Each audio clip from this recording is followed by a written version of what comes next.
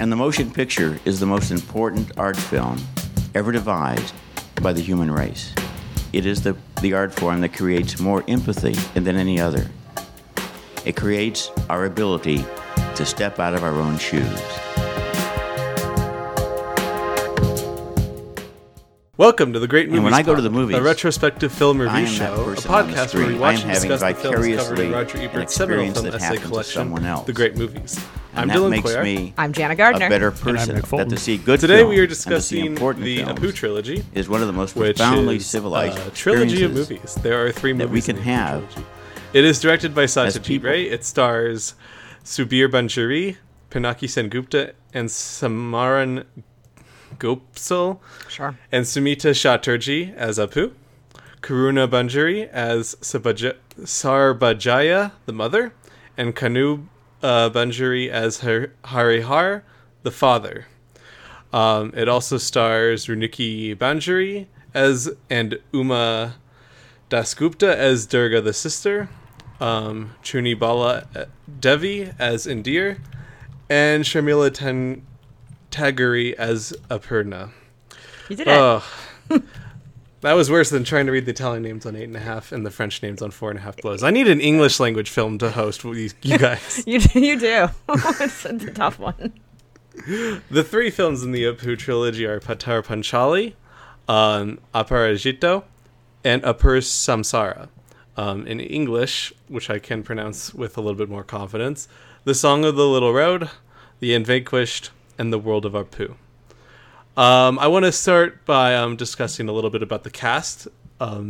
Most of the people in the cast were basically just unknowns. They found the actor that played Apu by Satyajit Ray's wife. I believe her name is Bijori? I don't know. Sure. I think that's right. Something similar to that. She found the kid that played Apu just on the street, and they used that instead of taking any of the actors that auditioned via newspapers. I believe the actors that played Durga and the actress that played the mother had stage experience, but no movie experience, at least. And the only identified actors, at least movie-wise, was the dad, and I saw on Wikipedia the person that plays Indir was a popular actress, but I don't know if she was just a stage character actress or if she had film experience as well. But Yeah, and it said she had it was kind of casted. I'm gonna say about the actress who played the auntie. I saw that she, or maybe it was Ebert talked about, she had acted a long time ago in the past, I believe, and then hadn't acted for a very long time since then. Mm-hmm. An interesting thing that Ebert thought was she was the standout performance in the trilogies, the person that played Indir, and I thought she was very good, but I think that's a little incorrect. Yeah, I don't know if I'd go with standout. She's good. I mean, she is very good, and I think is really key to some of what's so great about the first film. But yeah, I don't know that I'd say stand out across the trilogy necessarily. I think maybe the Kanu Banjari Karuna Banjari who plays the mother might be the one that stands out for me. Is Indir the auntie? Yes. Yeah. I think she has maybe not the best performance, but it's definitely what I think of when I think of Patar Panchali. Just her seeing someone like that on screen is so striking.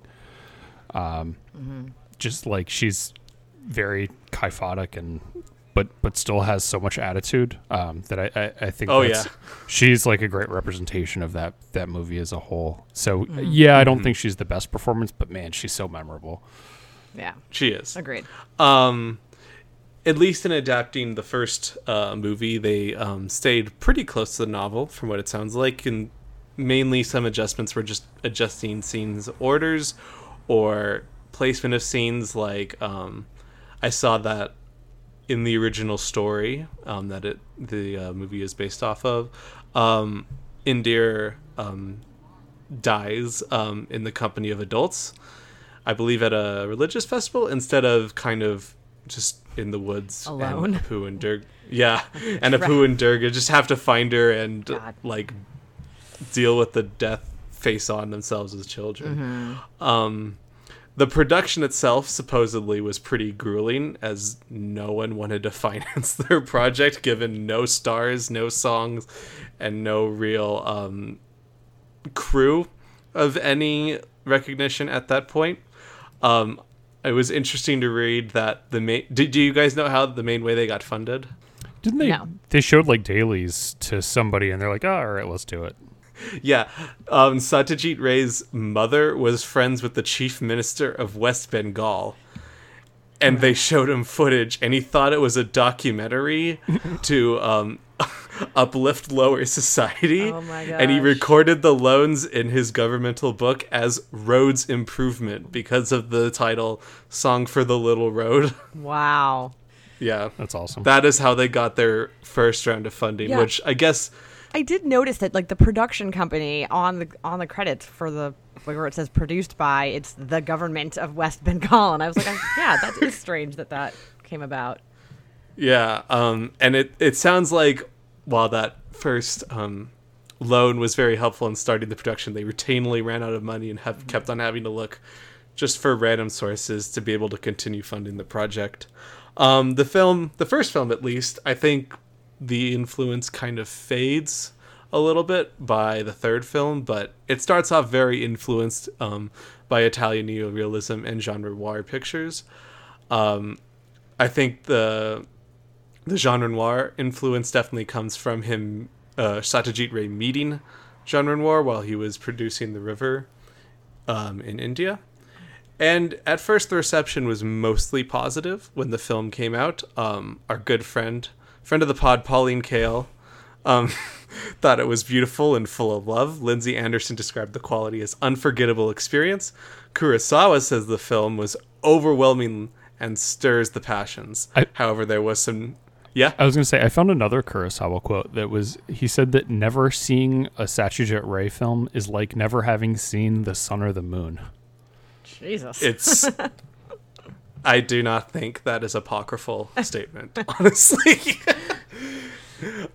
There were some negative criticisms, though. The New York Times said it felt like a rough cut with a loose and listless structure.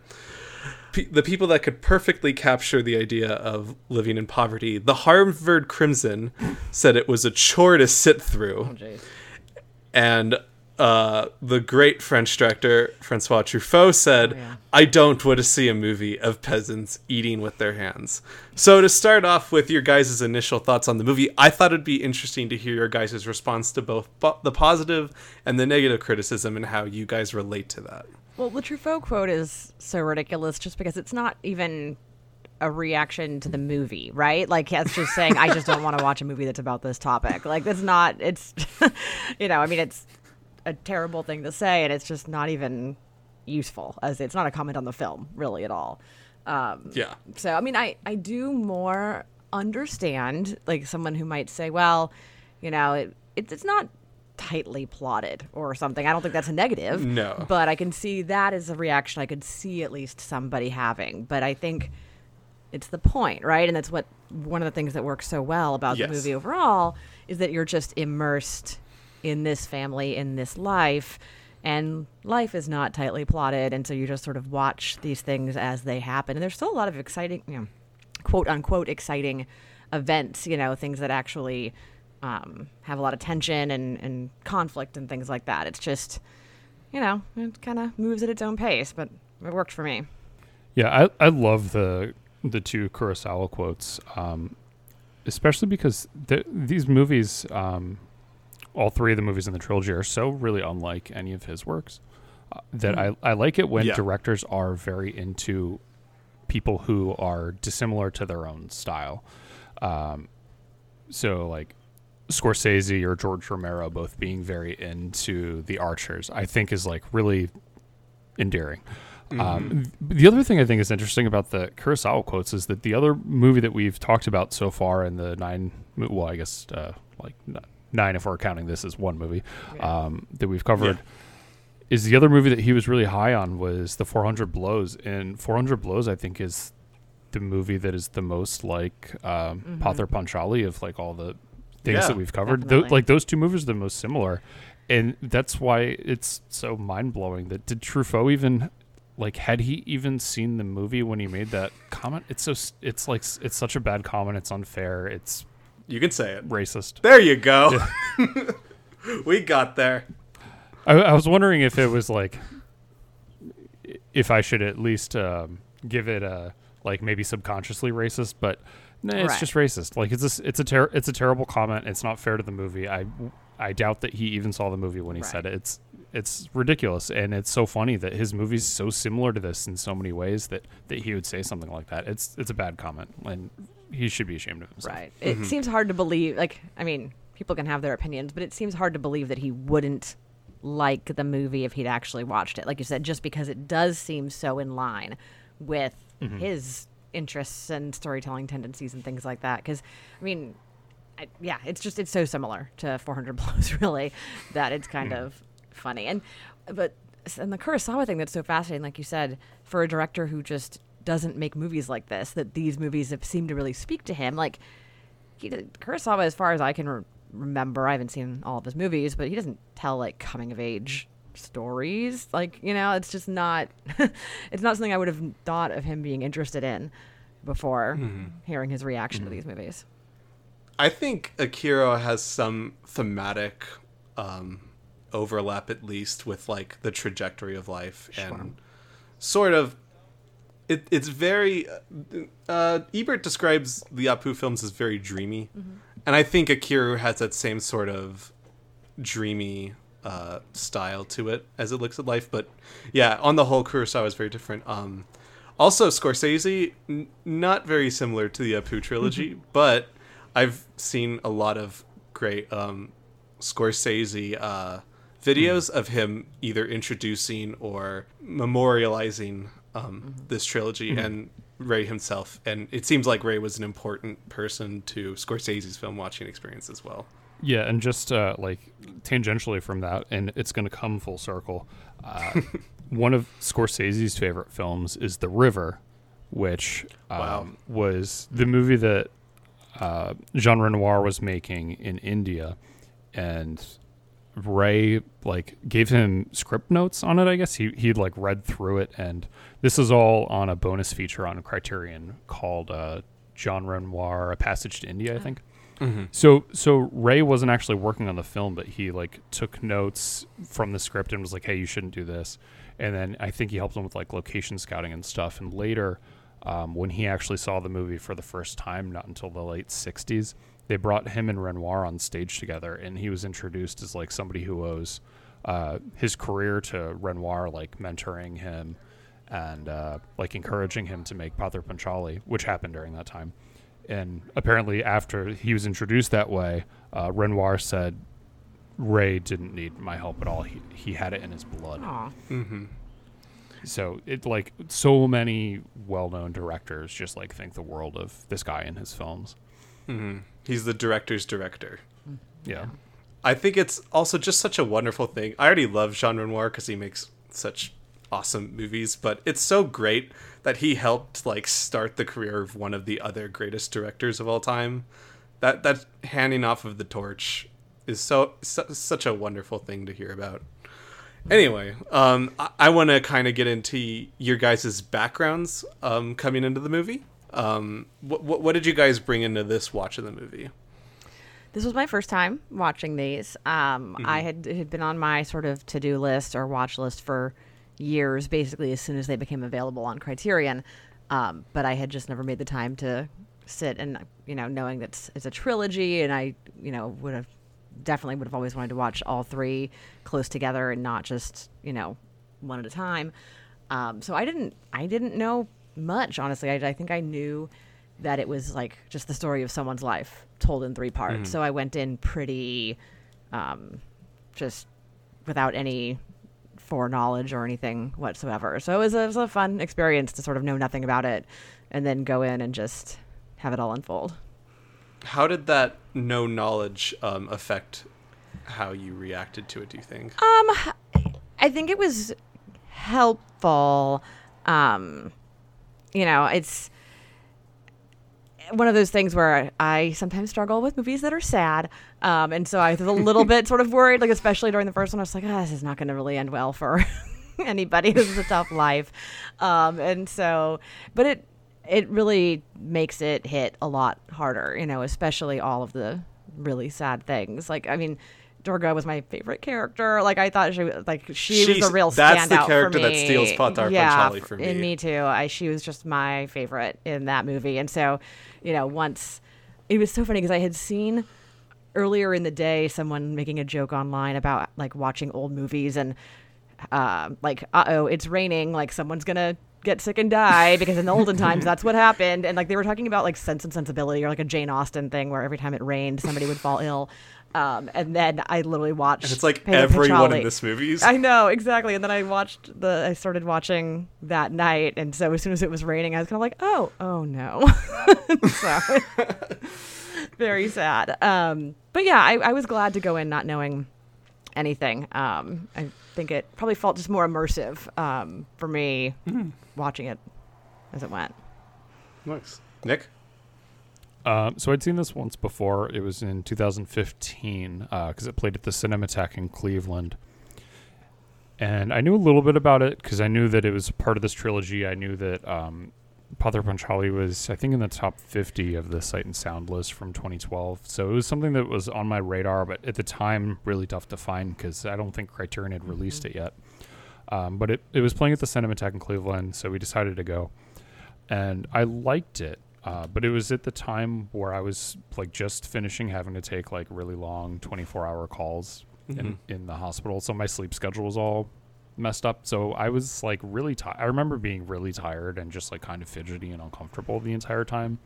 So I kind of intellectually engaged with it, but didn't really emotionally engage with it as much. I mean, you still like it still is moving, but I'd never had it like top tier cinematically, just because it was sort of like movie we're talking about next, Battleship Potemkin, where I was like, oh yeah, that's interesting, and I can see how it influenced the whole parallel cinema of India movement, but it didn't really connect with me too much more than that, or at least as much as it did this time. So I'd seen that. I had never seen the other two movies in the trilogy. I bought the Criterion collection sometime last year, but hadn't actually gotten around to them until just this past week or so. Are you glad you got around to seeing the whole trilogy as an entire story now? They're all right. They're pretty good. We'll talk about them. All right. No, they're great movies. They're incredible. So yes, I'm very glad that it was something that I probably would have gotten to this year, but especially with the podcast, I probably got to it earlier in the year than I would have, at least. So I'm very, very happy to have finally knocked these off the bucket list. Yeah. What about you, Dylan? I'd seen them once, probably in like 10th grade or something, just on a sketchy site. I remember, I don't remember if it was like Dailymotion or if it was some like weird other site, but I remember the quality of the films, watching them then, were pretty poor. I thought, at least watching them now on the Criterion channel in HD, they looked a lot better than I remembered it, which was nice. I remember being very overwhelmed, which I know is exactly what Kurosawa said, but I just remember being very overwhelmed, especially with the first 2 3/4 movies, because something I talked a little bit about last time, which was this axis of how emotionally or intellectually like disturbing or challenging a movie can be without hindering my entertainment or enjoyment or thoughtfulness about this movie. And this movie would like ride the line on that for so long, because it's a very emotional journey. But there was so many moments, especially in Patar Panchali, of just heart and love and care between all the characters, that it really was able to kind of elevate it above not just being an entirely downer movie. And when we'll get to the very end of the third movie later in the podcast, that kind of capped it as just being a very special movie to be. And on rewatch, it was that and more, and I'm very glad I got to rewatch it, especially on the Criterion Channel, which has great qualities. Support film preservation, the Criterion Channel. Yeah, it looked, not sponsored content, but it looked great. There's a couple... Criterion can sponsor us if they want. Yeah, I was going to say, I'm willing to, I'm absolutely willing to absolutely. sponsor We will content. take... greatmoviespodcast@gmail.com. Right, exactly. Just reach out, Criterion. I thought the quality looked really good. You could tell there were certain like segments of the film that was a little bit more degraded or damaged. Every once in a while there'd be certain scenes where you could see some of that. But overall, I was really impressed, especially going back and reading about like the sort of struggle they had remastering a lot of the film and the damage that had been done to it over the years. It's honestly so impressive that didn't most of it burn in a fire? Yes, apparently. Yeah. And so the original negatives in the bonus thing that made by Kogonada, which is on the Criterion Channel, they show some of the reels that got burned, and they're just like absolutely they're destroyed. done. It took them 8 months to remaster everything, which is just like it's a crazy long time for just touching up things and adding new perforations and fixing the sound on the reels. So yeah, they put a lot of work into this. And it really came out very well. Something you mentioned about the sound, the first thing I want to say before we get into the story is Ravi Shankar's score of the movie. This stood out to me. I did not really remember. I remember a lot of emotional and stuff, beats, plot stuff from the first time I'd watched it, but I didn't really remember the Ravi Shankar score. But I definitely hit me now. I'm curious to hear your guys' thoughts on the score. Oh, I think it's fantastic. I really like Ravi Shankar. Being a big Beatles person, which we'll talk about down the road. I was really familiar with a lot of his work from his collaborations with George Harrison and the Beatles, and I've seen various like concerts and specials and things that he's performed in. And so I started watching the movie and immediately was like, well, is this Ravi Shankar? And looked it up, and it was. And the music, I think, just flows really well in the movie. It's not leaned on too much. It's not one of those scores that's overpowering where it has to be in every second. But when it does come in, I think it works really well, especially sort of some of the themes that get reused and come back. Just added a lot to the movie for me. Nick? Yeah, I think it does a really good job of getting you into the setting of this village, especially in the first one. It just helps get you like in the mindset and the mood of the place. And my favorite use of music in the movie is towards the end of the first film when somebody is told something. I'll just say it when the mothers. Yeah, I guess we've already. Everyone dies. Everyone who likes dies. When the mother's telling the father that the daughter Durga has died, we don't actually hear it. We see her telling it, and you just hear. One of the bonus features explains how he did it, but he makes the instrument sound like it is wailing, and it's just like as the dad screams. Right, as the dad. Yeah. It's just an amazing use of music as mood setting. The score is an essential element to this movie. Yeah, I'd say that piece really stood out to me. It's sort of like that mournful element, and then the other piece of music or sort of theme that recurs is like what I think of as like young Apu's theme. I don't know if it's actually thought of that way, but it's like this sort of like playful upbeat that like when he's running around a lot. It's very sweet. Yeah, like when he's running around through the woods and with his sister when he's in the happy times. There's kind of a nice like playful element to the score. It really does. It really like works well with the mood. I honestly something I've been discussing with people as I've been watching movies this year, because it's come up a couple of times of just best scored movies. I've seen The Harder They Come recently, which is a Jamaican film, I believe. It's from the Caribbean. and that has a great score to it. And also, very differently, on the other hand, a Czech film called Markéta Lazarova, which has a very like Middle Ages sounding score to it, and it is also incredible. And I think I'd have to put this up with those and some of the other best scores I've ever heard. I think this score was perfect.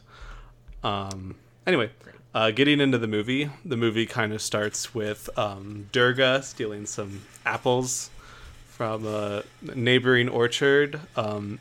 Durga's got a bit of a stealing issue. Yeah.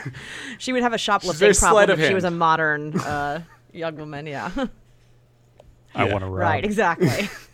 All of that energy. The mother, interestingly, gets frustrated, of course, with her daughter, but mostly blames Indir because she's just laughing and encouraging Durga by doing this. And it's interesting because there's this whole prologue of very young Durga and the family. It's kind of showing you, like, the baseline for what it is before Apu comes in, which Apu doesn't come in until, like, the 15-minute mark. At which point it says he's born in January and work was found in the spring. And it almost kind of emphasizes that Apu, at least in the beginning, he brings a sort of good luck to him. And what'd you guys think of this whole extended prologue that introduces the setting and some of the main characters besides our titular role? I liked it. I like how it, like you said, it sort of establishes the family and sort of the world that Apu comes into, really. It was mildly confusing for me at first, just because, I was like, this movie's about a little boy, right? And then I'm like, that's a little girl. And so it took me probably 5 minutes to be like, oh, okay, they're going to have to jump forward in time at some point. But I do like that we really get, like, the world, that he enters into. So we see what life is like for the family and, when Apu first joins them. Yeah, it sets up a lot of, like, the themes of the movie well early on. So their financial struggles and how that influences their relationship with the neighbors. The mom's, I guess, bad relationship with the aunt. And then it's not entirely terrible, although she does beat her later, but she has a more, like, authoritarian relationship with the daughter than the father does. The father is shown to be, like, I think the first time we see him is, like, as Apu is being delivered, and he's just kind of useless. He's, like, useless pacing around the way fathers used to do. Not that they're doing that much work nowadays anyway. But it shows that, like, the mom is the one who is the, like, the boss of the family, regardless of whether or not the father's the one doing, like, earning the living, which he doesn't do a great job of anyway. The mom is really, like, for better or for worse, the leader of the family. Yeah, she's at least the active agent, I would say, of the two parenting roles. Yeah, and she's not perfect, but I mean, you see that she's also got, like, she has a lot more on her shoulders than the father does or anyone else does in this film. It was interesting when this part of the movie started. I didn't remember that there was this prologue leading up to the birth of Apu. I kind of just remember it starting with Apu and the sister, because that's the awesome part of the first movie to me. And so when I saw Durga, I was like, I could have sworn she was like 10 years older than this. So that was good. Yes, that part of my memory at least held up. I love the passage of time because it basically cuts between the shots of the animals that are walking around the house where Apu's being born in, and it cuts to what looks like the exact same animals, and they're bigger. And that's just such a perfect way to emphasize that this cut in between time, I don't believe they have to say, like, 10 years later, but you can tell these animals that are kind of young and stuff around this household, because there are a lot of animals around this household. If I'd have thought about it earlier, I would have loved to have, like, an animal log of all the animals that show up in these movies. I kind of started thinking about it, like, halfway through, after I would have already missed a bunch, but there's so many kittens, like, just running around. They're so cute. And they're so cute. And the dog, and they got their cows, and they're just, the animals are just coming and going. So it kind of starts with Apu and Durga in school also. And they don't exactly affirm to the authority, I would say. They're kind of just playing like tic-tac-toe in school. They're not paying super amount of attention. And the headmaster / teacher is not happy with them. And most of the first half of this movie is kind of just setting up the relationship between Apu and Durga. What did you guys think of the relationship between these two main characters?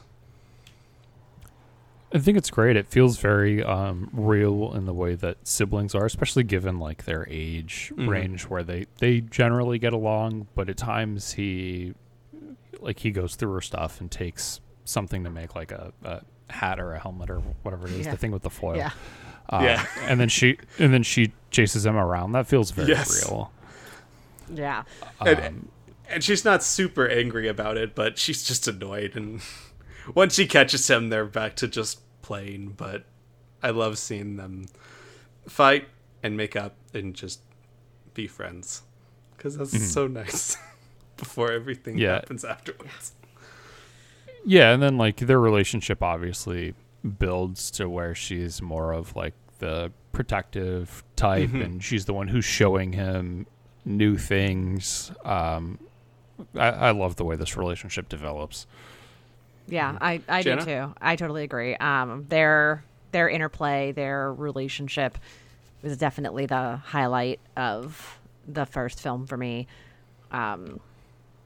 I don't have any siblings, but it felt very real just based on, observations and people that I know and sibling interactions that I've seen.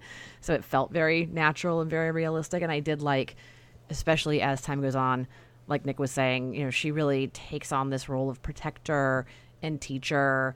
And you can just tell how much he looks up to her, which is so wonderful for the first, 3/4 of the movie. It's what makes the ending so, even more sad than it just would be anyway, because you can just tell like what an actual role model she is for him, how much he looks up to her, admires her, and it was sweet. It's just a really sweet part of the story. Nick, do you have siblings? Yeah, I have a younger brother and a younger sister, 3 and 6 years younger than me, respectively.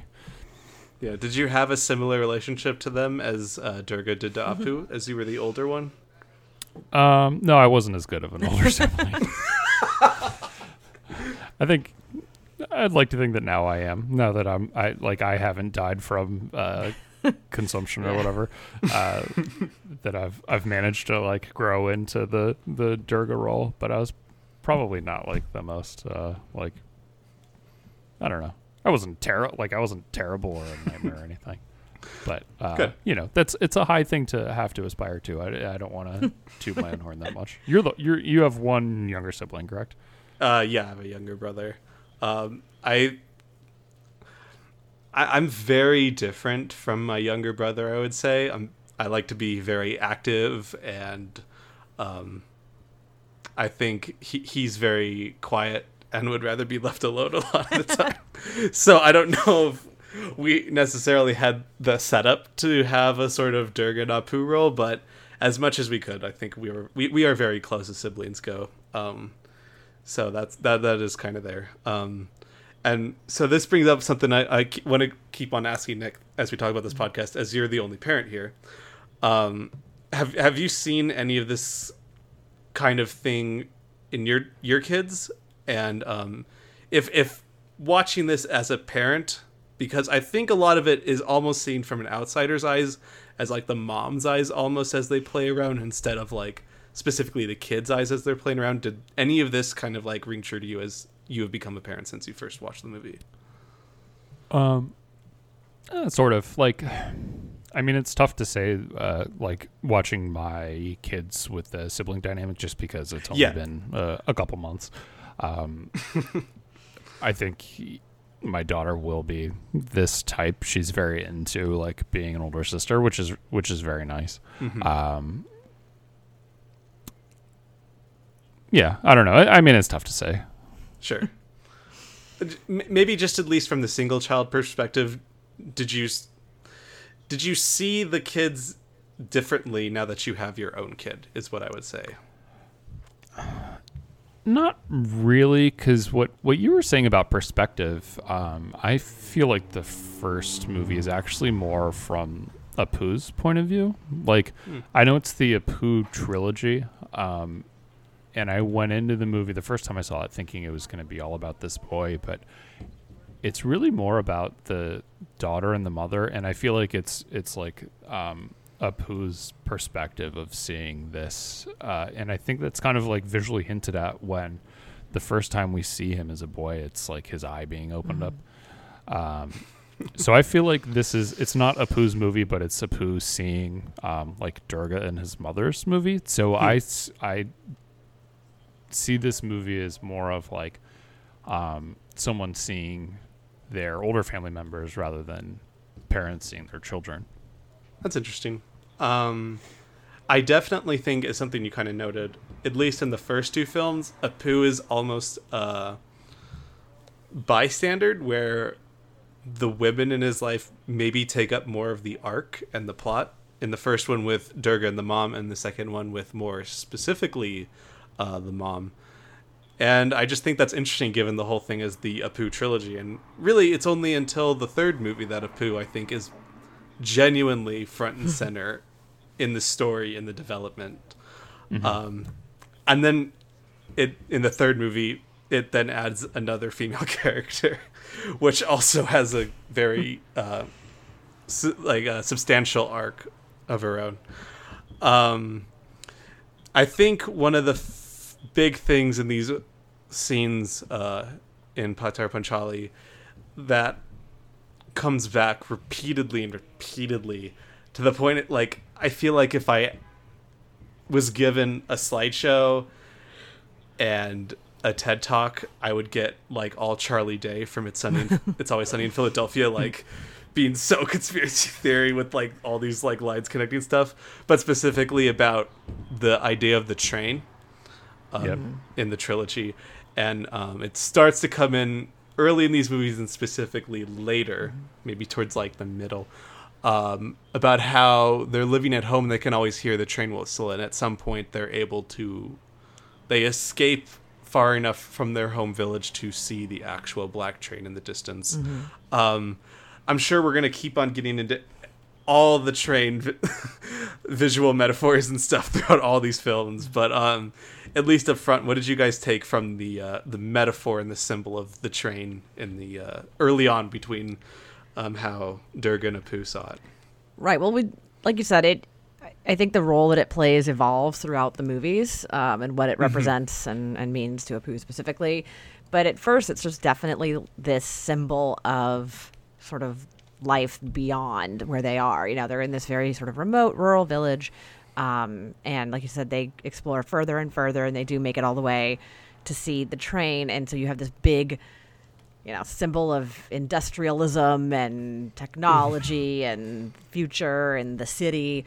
And it's so, and the way it's shot too, where it's so dark and there's the dark smoke and the dark train, and it's so contrasted from this rural, nature-centric existence that they've been living. So it's kind of like the symbol of this outside force that maybe it's aspirational, maybe it's not. It's just the world beyond what they have, access to at that point in their lives. Yeah, even visually, the use of like this black train with the black smoke stands out just to your eye against like the very light colored vegetation that they're running through. And yeah, I agree. It's a symbol of like the traditional village that they have. They make a big deal about how they live in Harihar's ancestral home. And the train represents modernism and kind of like the industrial future. And by the end of this first movie, they have to leave the ancestral home and they move to the city. So I think the train, like in its it sort of represents like that transition between like traditional to modernism in the first movie. But I think overall throughout all the movies, the train really just represents transitions, like different transitions in life, the stages in life, and we'll get to it throughout the other movies. But even in this movie specifically, what happens after they see the train? Like, what is the very next thing that occurs? Is the first big transition for this family. Which is running into the auntie. Mm-hmm. Which I feel like I've kind of skipped over her. Do you guys want to say anything about Inder? She's not the biggest role in the movie, but I think she has a purpose to like the generation that's fading out. She has a lot of acceptance. I think it was Ebert that noted that she gets kicked out of the house by the mother at some point because she's a couple times. Yeah, she's kind of just like mooching off their food and just living what life she has left to live. She is definitely accepting of whatever situation she can have at this point. And when she goes to a neighboring household, which I believe is another cousin or relative of Harihar, she just says like, "Can I stay here?" Right. She's not like begging. She's just like, I'll give this a shot. Right. What did you guys think of Indir as a presence throughout at least the first half of the first movie? I like sort of the way you described her. I think is apt as like as a presence. Like she's just sort of always around. She's observing. She's maybe in the background. She will interject to sort of egg on the kids sometimes and to fight with the mom. So I liked that aspect. Those scenes are really it. cute. Right. Yeah. I liked that aspect of it, of just having her as this presence, because I think that is, like you're saying, she's just doing the best she can. She has nowhere to go. She has no, close family. She's able to stay there because the dad, has given her this place, but the mom resents her being there because the mom can barely feed, herself and her kids. And now she has another mouth to feed. And their big fight, or one of their big fights, they have a lot of big fights, is because she heard she was begging, right? Or panhandling, something like that. And, that is bringing shame on the family. And so it probably, I would imagine, if you were watching this movie, like in India in the 50s when this came out, too, probably speaks a lot to the role of, older family members and the sense of responsibility that people have, and then the people who don't, to take care of people who find themselves at that age alone and with no family to speak of, no one to take care of them. It's sad. Her ending is really sad. Yeah. If we look at her symbolically, she seems to symbolize like this old, like the tradition, the older India, and Durga, in my mind anyway, represents like this newer, she's vivacious. She represents this future, even though it doesn't pan out that way for her. But those two, I think, kind of represent like both ends of that traditional modernism spectrum, which makes it really interesting that those two are the ones that are like most in tune with each other. Like they get along much better than the mother does with either one of them. Right. Which is interesting, because you have this mom who's in the middle who can't really relate that closely with either of them on either side, which is interesting. Speaking of Durga, and kind of her modernist side of things, she sadly accurately predicts a main thought of hers, which is she is becoming of age where she is about to start looking for a husband, and she says, "I don't think I'm going to get married." And I think to her this is more of a statement of independence, or at least for now this isn't in her cards, in her mind. This is not something that interests her, and it's sad because no, she never gets married, simply because this sort of traditional family home, in the end, it's kind of her downfall in some sort of ways. I want to get in a little bit to talking about the dad, who is I think my best word to describe him is he's very noble. He thinks he cares a lot, and I think his family matters to him, but he doesn't take the action necessary to support them, in which he keeps on promising the holes in the house and the doors and the stuff will be fixed when he's able to get a good job.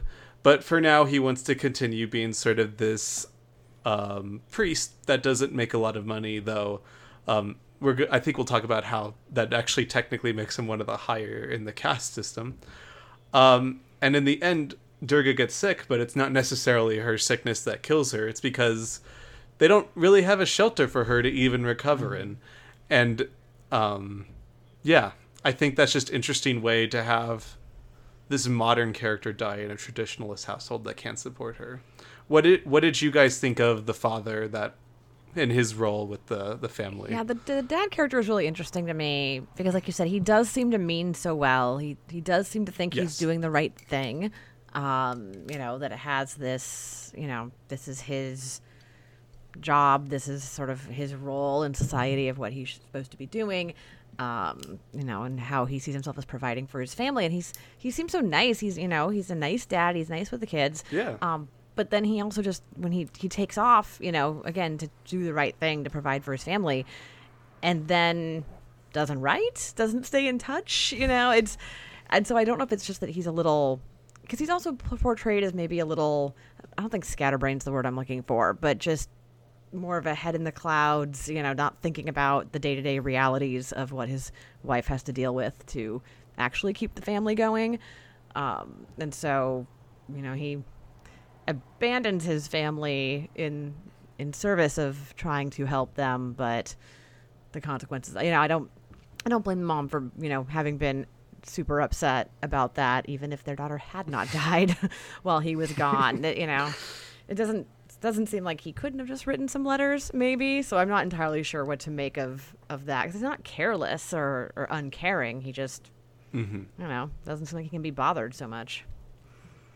Yeah, exactly. Like he's not a uncaring or unloving father. He wants to be a good father, and I think he thinks he's doing the right thing, but he doesn't always do it in the right way. Like he lets his job payments kind of slide for way too long.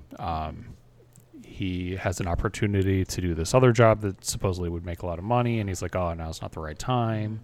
He goes away and just stays away for way too long. It seems like he wants to be doing the right thing, and he comes back and he's very excited to see his family, and he's excited to bring these gifts to his children. But he just didn't think to write. So he's maybe a little bit inept, but he's not a bad person by any means. Mm-hmm. Something that kind of goes off of this in this time that the mom is alone. There's a lot of great scenes of without any sort of dialogue of just seeing how the mom is trying to take care of the family. And I think one of the best ones is she kind of pulls out this raggedy old chest and opens it up, and there's all this really nice silverware and plates and stuff.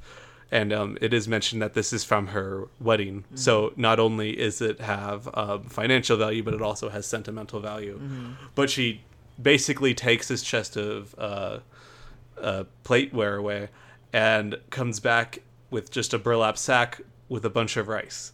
And it's this sort of sacrifice that the mom is making daily to take care of her family that I think really establishes the mom as she isn't the emotional side that Harihar is.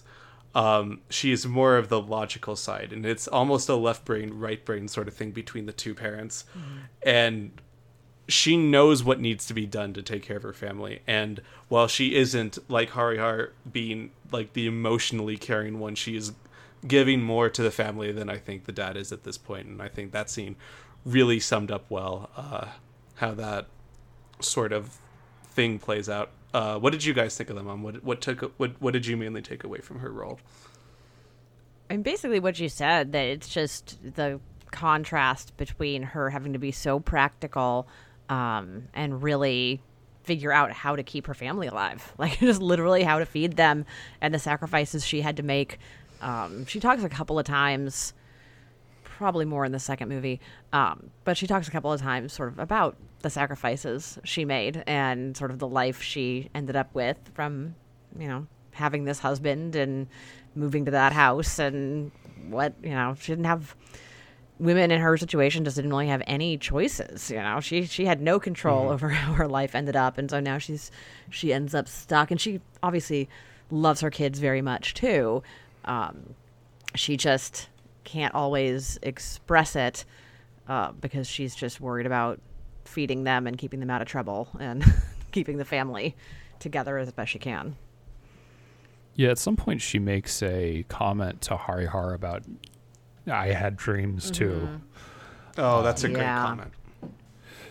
There's the scene that's hard to ignore where, like in terms of her character, where she beats Durga after she's accused of stealing the necklace. Throws her out of the house, Yeah, but then we see later, like when Durga is dying, that she's, that's not a great thing, obviously. Right. It's a bad thing to beat children, but like in the final scene with Durga, like she does love her. She does care for her. She does do what she can. It's not, you don't, at that moment in the movie, you're not chastising her and thinking like, oh, how dare you when you were so cruel to her before. You're just feeling for her as like, somebody who did something bad, but it's a very complex relationship between those two. I think it's done very, very well.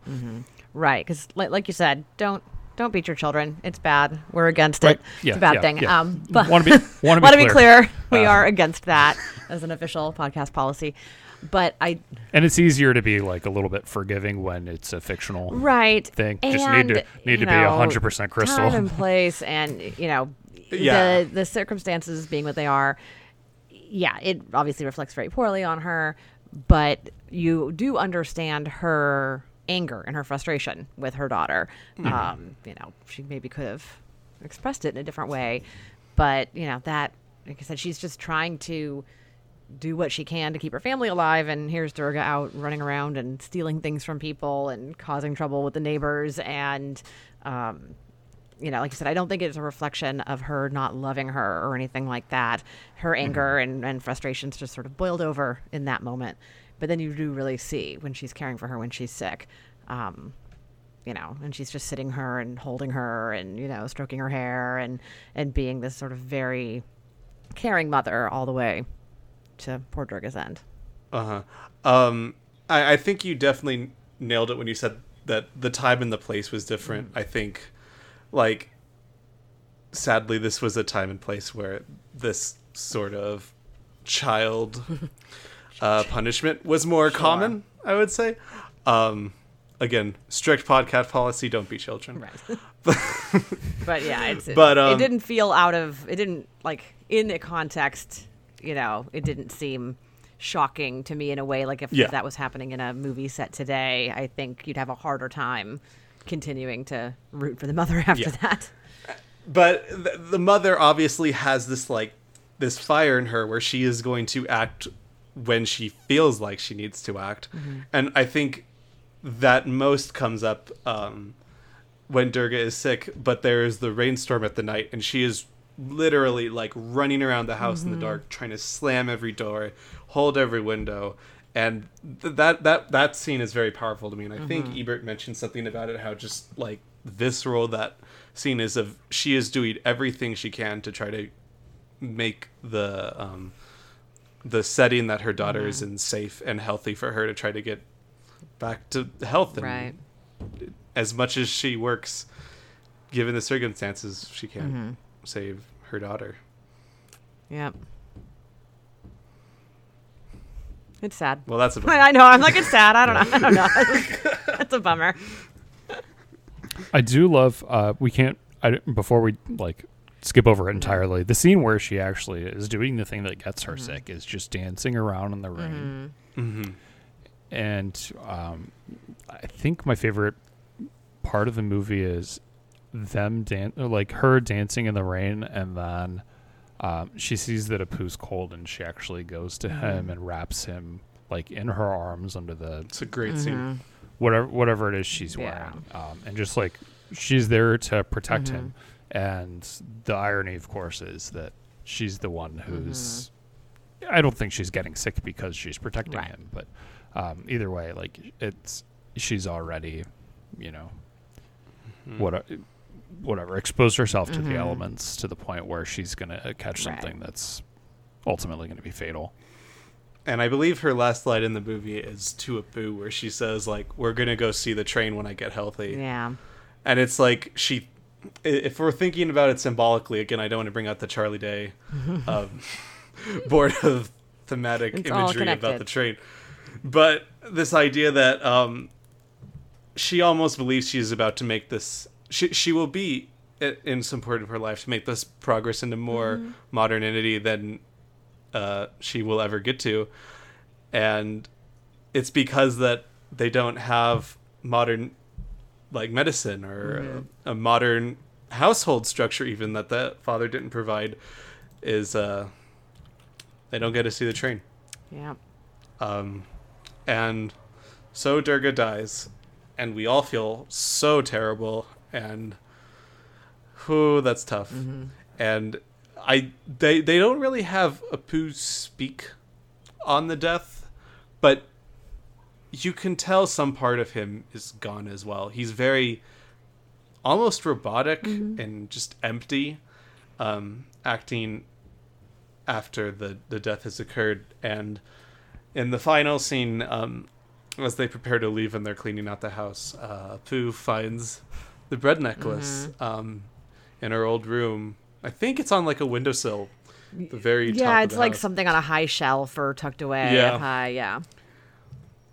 And he throws it into like the little bit of a bog where that's right outside the ancestral family home, and that's kind of how the movie closes. What did you guys think of the closing of Pater Panchali with this whole sequence? I mean, it kind of felt inevitable, especially at that point after Durga has died and everything, that there's just they have to make a change, and kind of like what we were talking about with so much of the story being about progress and, trying to make it work in the traditional ways in the family home with the elderly relative, and that's all gone, and the auntie has died, and now the daughter has died too, and it's time to try something different. So they're going to the city. And I did like that moment of Apu finding the necklace and taking it away. I thought that was a nice closing moment for their relationship. Yeah, and I love the shot of when he actually throws it into the whatever body of water it is, where the necklace going in breaks the surface and it scatters away all the leaves or whatever that are on the surface of the water, and then they kind of like realign so that they're like covering it back up. I loved that too. I thought that looked really great. To speak of just how well some of this is filmed, and we kind of mentioned it when we talked about how starkly contrasted the black train was from these very lighter tones of the jungle. You could almost, it's in very black and white, but you can almost see like the green of the trees and the brown of the dirt. It's very earthly and very lighter toned. I cannot believe that this dude had no prior experience with a camera that shot this movie, and he just basically told Satyajit Ray like, oh, I could film this, and then he borrowed a camera and filmed it, and it's so well filmed. And I'm just can't express how impressed I am with how good the film looks. Yeah, I think he was a photographer, but he'd never shot video. Which is just very impressive to me. Either way, that is the end of Pater Panchali. We kind of move to Aparajito at this point. So some people were frustrated because it sounds like this movie was the most separated from the source material than any of the other two. And the main portion of that was because they had to cut an entire character who was supposed to be Apu's girlfriend in Calcutta towards the second half of the movie, and she was actively convincing Apu to stay in Calcutta instead of going back to visiting his mother. Interesting. And they had cast a character for this movie, or cast an actress for this character, and at the very end, her husband did not allow her to take the role. Sure. And so instead of recasting it, the easiest thing for Satyajit Ray to do was just, he had to cut the character and just be like, it's all on Apu about him staying in Calcutta and not coming home or writing as much. What do you guys think the movie would have been like if there was this active agent that was kind of separating Apu from his mother? Worse. I think it would have been worse. Yeah, I think so too. This was a very good thing. Yeah, that worked out really well. Because the story, it's already so, it just doesn't need it, and it feels more real, and it's so much more meaningful if this is just about him. He's just growing up. This is him growing right, up. And that's what shitty kids do. Like, when you're 18 or however old and you go off to school and you don't want to come home and you don't think about the fact, how that's going to make your parents feel. So it felt, I don't think I would have liked that, aside from it just being an obnoxious trope in storytelling to have like the evil wife or girlfriend. The nagging girlfriend. Right, exactly. Yeah. Even if it, just beyond that, even if it was some other third party, his boss wouldn't let him go home or something like that. I still think it's so much more meaningful to the story that it's just Apu growing up and hanging out at school, and that felt extremely real to me. Well, to jump to the very end of the movie, there's something that the mother says to the neighbor when she says, "Don't write to him and tell him that I'm sick. I want him to come home on his own." And adding that type of character would be somebody who's keeping him from coming home instead of him keeping himself from coming home. So yeah, it's much better just being like his conflict with his mother versus Calcutta kind of is a whole thing rather than a specific person saying no, stay here. Right, and she wants him to want to come home. Yeah, no, she doesn't want him to come home because he feels bad or she needs something. She wants him to want to be there, which is so sad. Something I'm going to quickly mention that is more of a general idea of the entire trilogy, which is I feel like these movies and the story as a whole could very much fall into something that I tried to find a better word for, but I'm going to use it. I'm going to call it the Beth trope, which is Beth from Little Women, which is the character. Yeah, I thought about Beth a lot. Whose purpose is mainly to just die and add something to the main character. And I don't want to speak ill of Lisa May Alcott or any of the adaptions, because some of the adaptions, like Greta Gerwig's, like they definitely make a fully formed character out of Beth. But this is something that happens where quite often characters are just stuck in to die and influence the main character. And the Durga in the first movie, the mother in the second movie, and the wife in the third movie, they all have their own arc and their role to play with Apu alive rather than just dead, which makes, I think, the tragedy and the transformation that occurs for Apu a lot more meaningful than it would if it was just sort of... do you guys know a better analogy than just Beth from Little Women? Because I still think Beth is a pretty good character. No, I was going to make a fridging joke, but then it was going to be glib, and I didn't want to. But fridging, if anyone hasn't heard the term before, is used to describe circumstances where women are killed to motivate male characters to do things. Yeah, they then have to go. Yeah, they have some motivation, and it comes from an old comic where a villain kills a character's wife or girlfriend and literally puts her into a refrigerator for the hero to then find her and be all upset and have motivation.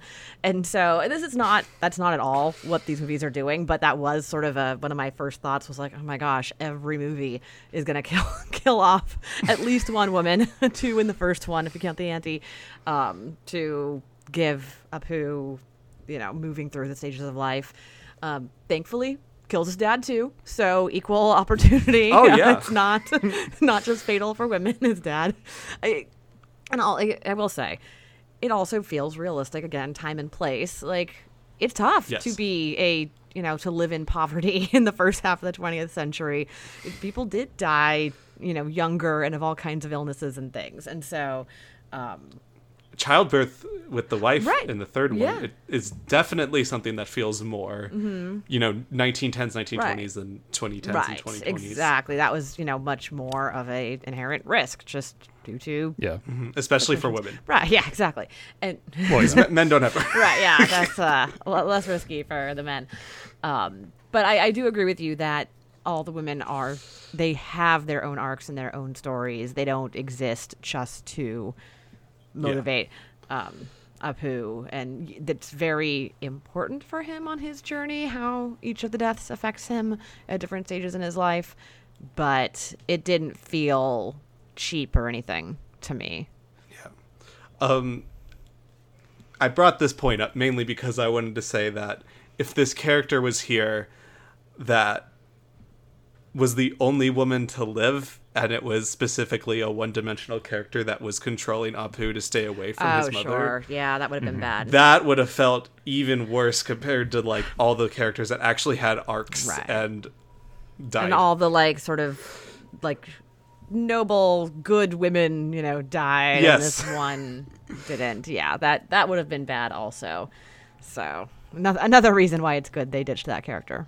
Anyway, something else I read about the production of the movie was cinematographer actually created an entirely new way to light movies, which he created something called bounce lighting, which is by using from what I understand, it's using things in the room to help light the scene as you are filming it. Which I just found it's interesting that, again, in more ways than one, Satyajit Ray and his crew are making things up and basically creating the next revolution of cinema as they're going through these movies from really, independent to produced. Right. It really is remarkable that they apparently were just figuring this out as they went, and just got a camera and just found people to be in the movies who some had acting experience and some didn't necessarily, and just figured it out. It is really mind-boggling and makes it even more impressive. Yeah. The film was received with pretty high praise from people like Ebert and Berardellini. I knew I was going to stumble over the R's in that name. It won the Venice Film Festival, but the chairman and also filmmaker Rene Clair said he didn't want to give Satyajit Ray the award because he believed that he needs to go away and learn how to make a film. Which again, these French directors always appreciating the work of the Indian cinema. Yeah. And again, circling back to Kurosawa. Kurosawa was the other big film at the Venice Film Festival that year with Throne of Blood. Throne of Blood lost to Aparajito. And quoted by Kurosawa's daughter, Akira Kurosawa, later admitted it was absolutely, in capital letters, the right choice. Which is pretty incredible, seeing as Throne of Blood is one of Kurosawa's most acclaimed pictures. Have either of you guys seen Throne of Blood? I have not. I was looking at it it's on Criterion and or HBO, one of those right now. And so I was looking at it and thinking about how I need to watch it because I know everybody loves that one. It's very good. Yeah. Nick, how would you compare the two? I mean, they're wildly different. They're so different. I think I would have actually gone Throne of Blood over Aparajito, though. I mean, of the trilogy, it's not a bad movie by any means. It's still a very good movie. But I think it's the weakest of the three, and Throne of Blood is awesome. It's maybe the best Shakespeare adaptation that I can think of. He made another Shakespeare adaptation called Ron, and it's much better than Throne of Blood. Even. I haven't seen Ron. Ron's great. Ron is awesome, dude. Yeah, Ron's good. What's Throne of Blood? Is Throne of Blood Macbeth? What's that? I'm just guessing based on the title. What's? Okay. Yeah. It's cool. Macbeth. Mm-hmm. Anyway, so to start the movie, it's very interesting the way that the credits of the first two movies, at least, look like almost written in a book. And then it almost seems like these pages are flying by at the start of the second movie, but then it actually turns out to just be like the bars by the road going by as they enter the city. And just seeing metal in that first opening shot is so wildly different from everything that came in Petar Panchali. We see there's an awesome pan shot over the Ganges River of just all these people, like so many more people than we probably saw in the entire first movie combined, just celebrating and eating and being together. How did you guys react to like this difference immediately shown between the village and the modern city in India. Yeah, it was so striking. I had the same reaction where it was jarring, honestly, to see these characters in such a wildly different environment. Like you said, so many people, along the Ganges and in the city, and all of this with metal and buildings that have doors and things like that. It was jarring, but I think it was in a successful way to really demonstrate how different life is now for them and is going to be. Yeah, one of the bonus features that's called Aparajito, the small details. The guy that they interview in that says that the symbolism in this movie, he says, A, is easy to understand for all Bengalis, and I feel like some of that may have been lost on at least me, Sure. The person in 2020 living in Ohio. But he does say that the town that they're in is basically like a melting pot of all the Indian subcultures, and that's so like he's from he's Bengali, but being in this new town, he's like exposed for the first time to Hindu speakers and all these other different like facets of Indian culture that he wouldn't have been exposed to before. And being in a city like that gives Apu the like courage and life experience to want to go on to Calcutta, or in the subsequent movie be able to just kind of like wander around the country like as a vagrant, because he'd been exposed to all these different areas just by being in that one city. And pretty quickly at this point, the dad dies. Yeah. Doesn't take long. I did enjoy the part in the show notes, Dylan, where it says fireworks, but then dad dies. It's like, yep, that's pretty much how it happened. It's like I wrote celebrations, markets, fireworks, and then dad dies. And that pretty much is it. He tries to go up the rocky steps, and yeah, and so he was already sick too, right? So like he also he went out ill. That's another. Every movie you watch now is just strange. It's strange times to be watching movies, but I'm just like, oh my God, you are sick. Don't go out there. All those people, like, what are you doing? And then I thought that as well, because he says he's like he comes home and he's very sick, and the wife is like, where were you? You were fine earlier. And he's like, I went to this market, I had service on the Ganges, like in the river with a bunch of people. I went to like this other place. I went to a temple. And it's like, yeah, what a contact tracing nightmare that would be. All those people. And it feels like the city, at least at this point in the 1910s and 20s, it's like it's on the edge of modernity, where they still don't have like adequate healthcare to be able to take care of people if they're sick, or be able to stop the spread of disease at all. And the dad is a casualty of that, being such an active role in the community instead of kind of at home. And sadly, ironically, like one of the contributing factors, they now have a home and a setting that could hopefully keep them healthy if they were sick, which they didn't have for Durga. But the tradition of celebration with fireworks, I forget what festival it was for, but that attributes to clogging his lungs, as they are very sick at that point, and that is kind of what leads to his death. What did you guys think of the whole early scenes with the dad just kind of going to his death? Yeah, they do give him like kind of a nice moment with Apu when he's learning.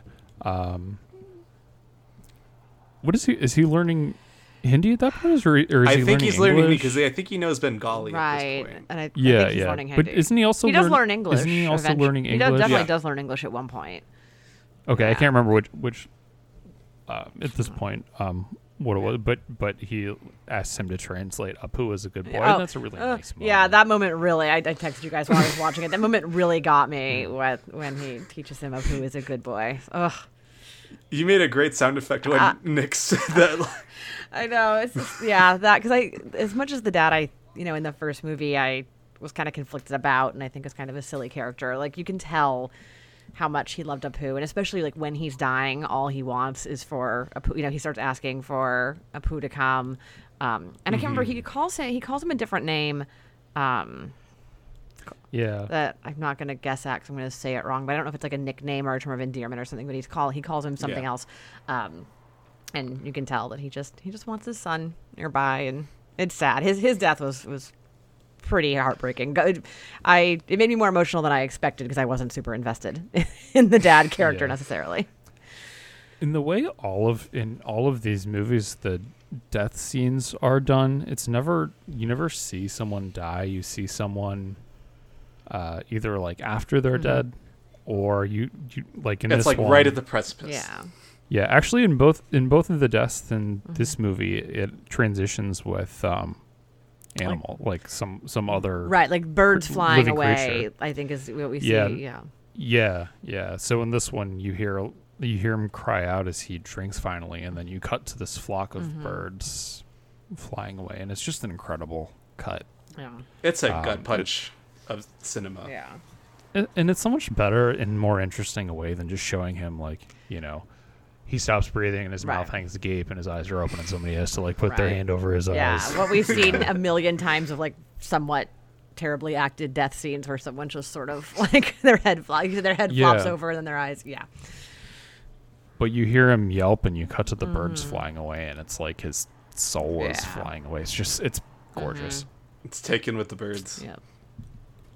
And then they move into a place with I believe it's Apu's great uncle, from what I remember. So, yeah. And there are so many monkeys. Oh my gosh, the monkeys are great. Lots of monkeys. Yeah. Yeah, they are very cute. And they just start ringing the bells as they start kind of throwing. They're cute, but also intimidating. That's a lot of monkeys to be surrounded by. I wouldn't want to get on the monkeys' bad side. No, thank you. There's a lot of them. The mom also starts taking up work as a maid. Not only does she have to be the active participant at home taking care of the children, but she almost has to take over the dad's role of also making the money. Which seems so overwhelming and tough. And it's now that we start seeing the actual characters on the train that were mentioned before. And there was a great quote. I believe I found these essays online from a person named Norman Holland on a website called A Sharper Focus, where he had an essay for each of the three movies. And I believe it's in the one about Aparejito, where he mentions how this train of progress and modernity, it simultaneously is bringing people together and taking them apart. And it's interesting to see the mom right now having to be separated by distance from Apu, who she has had to be so close with for so much of his life. What did you guys think of the mom's transition from, being the caring household mom to now having to actively work and be the caring household mom? Yeah, in this movie compared to Padre Panchali, she's a lot more passive, and you just see how, the two tragic things that have happened were in a span of just a few years of her daughter dying and then her husband dying have really just kind of broken her. And all she has is Apu. And granted, she asserts herself a little bit with him, when he wants to leave. But compared to the character that we see, running the household in the first one, she has to, just kind of take a lot more crap in this movie. So I feel like she's more, I was going to say she's more sympathetic in this one, but I don't know that that's entirely true because the Durga scene dying at the end of the first one, but maybe overall from start to finish, she feels for much a second sadder. there, I thought she meant she just wasn't sympathetic in the second movie, and I was like, Nick! No. She feels so sad in this. I know. She's so beaten down, like you said. She has these empty eyes. Yeah, it really is. It's her spirit's been broken. You can just tell that she lost her daughter, she lost her husband. She has no one. She's lost both the houses. She's lost both of her houses. She has no one left in the world except for her, teenage son, which is a tough spot to be in. And she seems just like the world's beaten her down, and she's just now. I think passive is a good thing to say. She's just doing what she has to do to keep going. Mm-hmm. It's also at this point that Apu begins to start school, which I don't know if it was different in Bengali and Indian culture back then, but it just seems like a very late age to be starting school, at least. But either way, Apu does, and it's because I think the mom and others, including the great uncle, I believe at one point, they're trying to get him to become a priest like his father was, and pretty quickly you can tell he has absolutely zero interest in that. He'd rather learn about reading and about history and about social studies. And there's a great scene where he comes up in this mask and this shield. He just screams Africa, and he just goes running out of the house. That's funny. I just found it interesting that they tried to push this narrative of becoming the priest that the father already had and kind of failed with. Yeah. What did you guys think of these scenes of Apu's early education? Well, it's definitely a theme, I think, of his, like rejecting his sort of inherited family profession. It's true in a lot of societies where, your father did something, so you're going to do something. Your father was, in this situation, your father was a priest, and so that's the role men play in your family, and so that's what you're going to do. And we see Apu slowly rejecting that. He kind of goes along with it at first, or seems kind of resigned to it. But then once he has a little bit more opportunities to start a broader education, you can tell pretty quickly, and he can tell pretty quickly that he wants different things, which is fair. I think everyone wants to be able to decide what they want to do with their lives. Yeah. Nick? Yeah, I agree. I mean, he seems to be very good at school too, which I think is important because it kind of leads him to being able to even get out of town to Calcutta because he needs part of this scholarship to make it there. In the first movie, he seems like such an observer, and in this, he's like still being a sponge for academics. And this leads to him, as you mentioned, getting this scholarship to Calcutta. He's very excited. He comes home, and at first the mother is excited, but it sounds like she's excited because she thinks it's more of a priest opportunity than a school opportunity. Yeah, I like the scene. We kind of went past it, but where he gets the scholarship when he sort of shows off for the dignitary or whoever the guy is. I really like the character. He's got a fun look. The guy who comes to the school, he's like the big dude in the suit. And is impressed by Apu. But yeah, it's it is this great news. Like, he's getting this scholarship to give him this opportunity that he'd never have any chance at otherwise. But like you said, his mom she goes back and forth. Obviously, she's excited at first, and when she realizes what it's actually going to entail, then not so much, and then she comes around. Nervous about the time right now. Because I was going to say, like, we could do like a half and half. And it's like, well, it's kind of hard because it's 3. Like, where do you really stop to do half and half? And I find it so interesting that apparently it's 2 books, right? So they made the 3 movies out of the 2 books. So this middle movie kind of spans the final section of the first book and then like the first section of the second one, which I think is interesting. And I almost wonder if they cut out the very end of the first book because they just didn't have the money to actually go to Calcutta and film on location. Yeah, it makes... I like how it's divided in the movie better than if, like I said, if it had ended with them just being in the city. Well, they could have used their rear screen projection like they use in All About Eve. Exactly. That's right. They could have had them walking down the street with like a cityscape projected behind them in a very convincing manner. Could you imagine?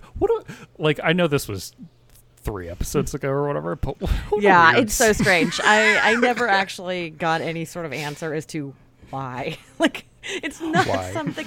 It's not like they're in front of Mount Rushmore or something. They're just walking down a city street. Like, that could be literally anywhere. It's not some small indie production. Exactly. It's not Pather Panchali. Like, this had freaking Betty Davis in it. Pather Panchali, I would have been like, oh, good for them, using resources. Telling them no, it's just figuring it out. All right.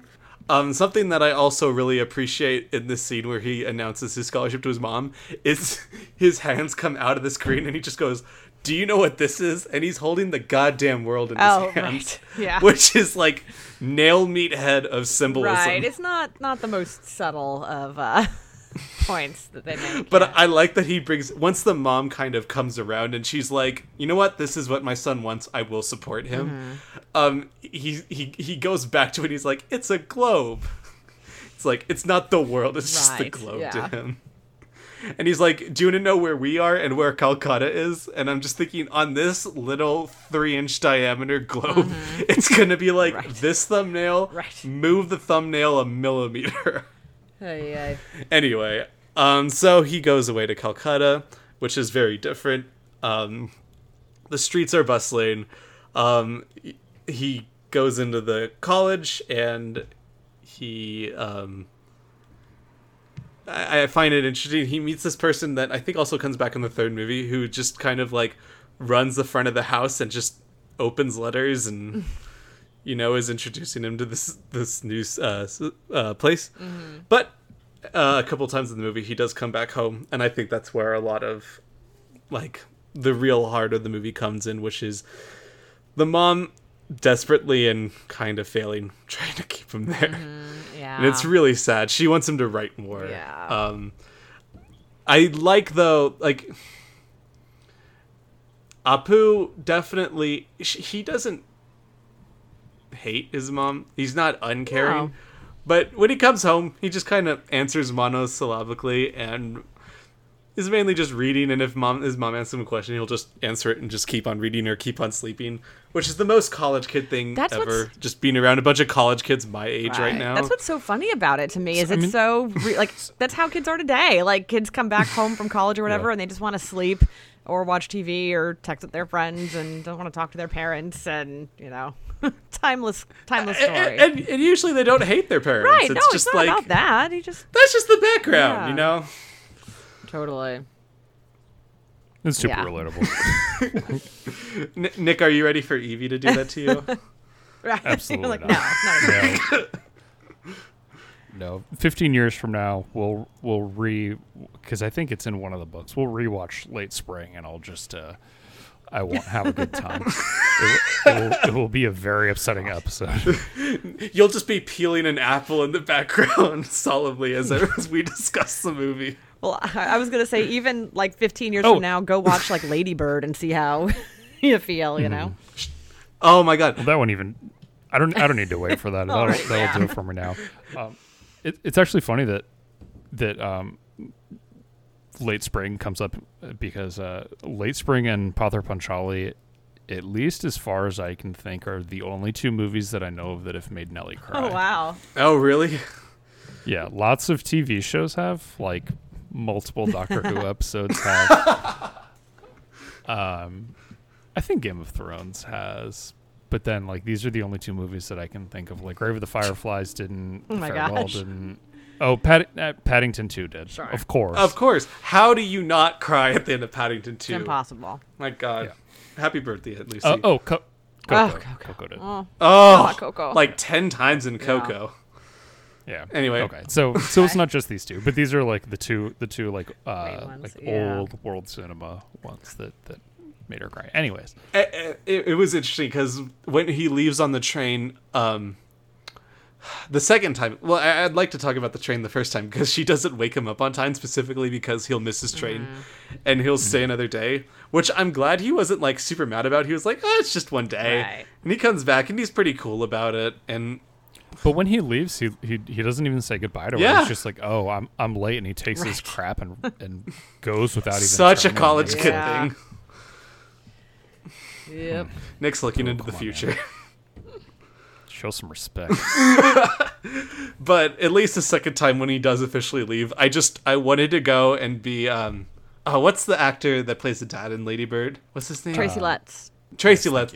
I wanted to just be like Tracy Letts and just go over and hold the mom like he does with Laurie Metcalf and just be like, she'll be back. Yeah. That one line. Oh, it's destructive. Yeah. But that one line in that scene resonated with me in my head, at least at that point. Anyway. And at some point, he won't come back. Because as much as she writes, she doesn't want to inform him of her impending illness. She does kind of guilt him at some point when he is back. Like, I haven't been super healthy. I've been getting sick more often. You need to come back because you know what sickness can lead to. Right, and I was yeah. Woo! Well, and she really only tells him, though, like, when she's sort of telling him that she's actually seriously sick, it's like he's already fallen asleep, right? Isn't there that one scene where, or like, she was talking to him and then he's asleep again, and so she kind of just shrugs and, yeah. Just like kids. But she has one of those like mystery illnesses that people get in movies where, I don't know if it's like something now that we would know to be cancer or something like that, but she just doesn't feel well and then progressively feels worse, and all of her neighbors know she doesn't feel well, and she just seems to like know that she's dying but doesn't really seem to have any ability to get any sort of treatment. It's very sad. It's just like there's a term in medicine which is NOS, which is not otherwise specified. So it's just like disease NOS. She has fevers. She's not doing well. We don't need to know more about it. Like whether it's infection or cancer or what. Doesn't really matter. Sadness, we don't need to loneliness. Like it's all of the above. Yeah. Really, it's just her kind heartbreak. of. Yeah. She much like Padme Amidala died of a broken heart. Mm-hmm. Yeah. Of course. Which you can like technically. There's a thing. Oh. Medical corner. It's medical corner. There's a thing called Takotsubo cardiomyopathy, or no, just myopathy. But that's basically like a very bad stress response gives you cardiac dysfunction. So maybe that's what she's having. She's having the most protracted case of it. One thing I like about Apu's reaction to her, like saying, "Hey, write me more and come home more often," is he's like, he doesn't say no. He says, I can't, I'm busy. And he makes these excuses that are like, to his friend, he's like, when I go home, I can't really study. Yeah. And it feels like one of those excuses where he knows he doesn't mean it, but he's trying to convince himself so that he doesn't feel guilty for not going home. And he assumes like some point in the future, like, I want to. Yeah. The studies will be better. The situation will be better. I still love my mom, but it's just not the forefront of my mind right now. And he tells her in letters, I can't come home. It would take away from my studies. And that's something she repeats too, where it's like, don't do, she tells, I can't remember if she says it in the letter to him or when she's talking to one of the neighbors who's like. She says it when he's late for the train and she says, what about your studies? And he's like, oh, it's just a day. Right, exactly. And so she doesn't, and I think she sincerely doesn't want to do anything that's going to take away from his studies. And then he kind of just adopts that. And then, of course, we see him getting, falling asleep in class or ditching classes and, it's not exactly like he is the most studious. He probably could take a day or two maybe to go see his mom. There's very strong correlations between college-age kids and what happens in 1920s Apu. Anyway, so finally the neighbor takes it upon herself to write to Apu and just be like, your mom is really sick. Right, yeah. Like, you need to come home now. Right. And I'm glad that Apu is just like, it finally hits me. It's like, okay, action really needs to be taken. But just like his goddamn dad, it's just too late. Yeah. And he gets there, the mom has already died. It sounds very recently, because the neighbor starts talking to him about Apu performing the last rites, basically, or I forget exactly what the term is for Apu, right? But according to their religion, but it's basically the last. Yeah. It's basically the last rites. And he says they'll do it in Calcutta, which is heartbreaking because he can't even stay for that.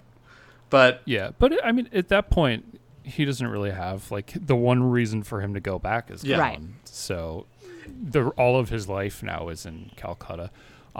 Her death scene and like the minute or two leading up to it where she thinks she hears his voice and she goes into the house are just fucking audibly just and then like the father, instead of the birds, we see the fireflies and like just another gorgeous way to depict somebody dying. Yeah, I love that shot of the fireflies at the end too. Yeah. And that's like the visual that I have in my head for this movie is like when I think of this movie, because I watched it maybe a week and a half ago or so, and like every time I think about this movie, that's what keeps coming back is just the fireflies flickering.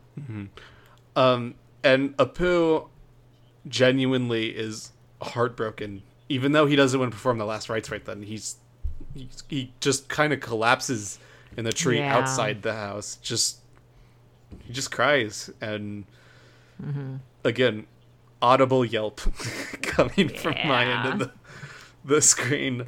And I think it ends so perfectly with this final shot of the old neighbor as he watches Apu from a distance through this empty archway that repeatedly and shown in the movie in like, I swear, the exact same. They have the marking placed so specifically of where they would keep on showing the mom watching Apu go as she's standing in the archway, and instead it's an empty archway and way in the back it's just this neighbor that was the only person there for the mom. Is she died and Apu leaves to go back.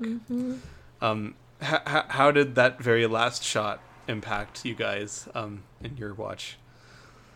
It's sad. I thought it was the whole ending is so heartbreaking. I don't know. I liked all of the movies about the same, but this one was actually pretty high for me just because I thought it's a really simple story. It's really, the whole movie really is just more or less about Apu and his mother's relationship and sort of the diverging paths their lives take.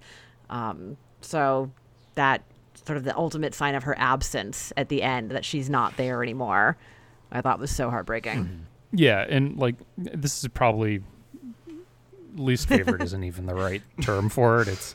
It's a 99 out of 100. I'll say it's my third favorite of the three. Wonderful. But the end is so fantastic. It's just I think it kind of sags in the middle, like as he's like preparing to go to school, and then the first bits of him at school I think lag, which keep it from being, my favorite of the three. But the end is such a gut punch. I'm just gonna be in the background peeling an apple at the end of the movie. Yeah. Have you seen Late Spring, Jana? I have not. I have not seen any Ozu movies, so. Oh, I know. Dylan's horrified. We do. There's something. Tokyo Story, right? In this book, we do. No, there's no Tokyo Story until like book 3 or something. The only one he has is Floating Weeds. Oh, that's what it is. Floating Weeds. I mean, Tokyo Story should have been in the first book. Yes. Unless he knew he was doing 400 movies. Ridiculous. Yeah, that's whatever. Floating Weeds is good too. We'll get to it. And I think Late Spring is in book 2. I think it goes Floating Weeds, Late Spring, and then Tokyo Story, which would be in like exactly the reverse order. Anyway, there's something with Late Spring ends with someone peeling an apple, and I won't give you more context than that, but that's why I keep referring to it. Anyway, so on to the final one, Apur Sansar, or The World of Apu. Some of the production notes I have at the beginning, which was Chatterjee, who plays adult Apu in this movie.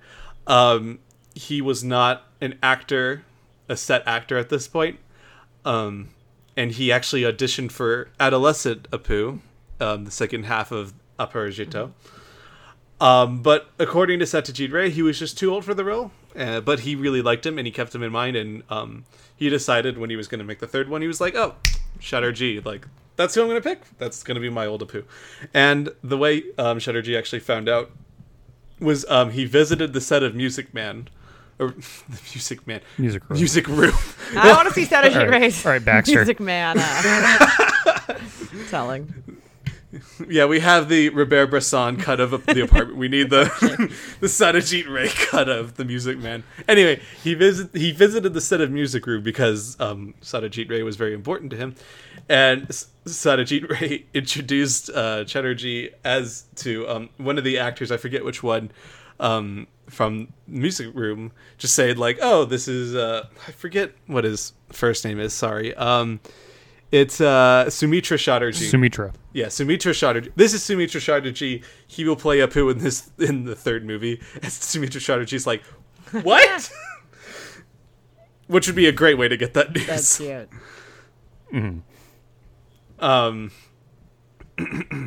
Yeah, so that is how he casts Sumitra Chatterjee for the main role, and for the role of Aparna. I guess it seems like he just found this person at a children's little theater recital in Calcutta and was just like, oh, she works pretty well. And he liked the sort of energy he gave off. And I think, as we talk about it, the energy that she brings to that role is basically what makes most of the movie. Also, something that's interesting is Sumitra Chatterjee was very unsure of himself as an actor making the movie because he did not consider himself photogenic or very good looking on screen. Jana, what would you have to say to Sumitra Chatterjee? He was wrong. I will say he's an extremely attractive guy.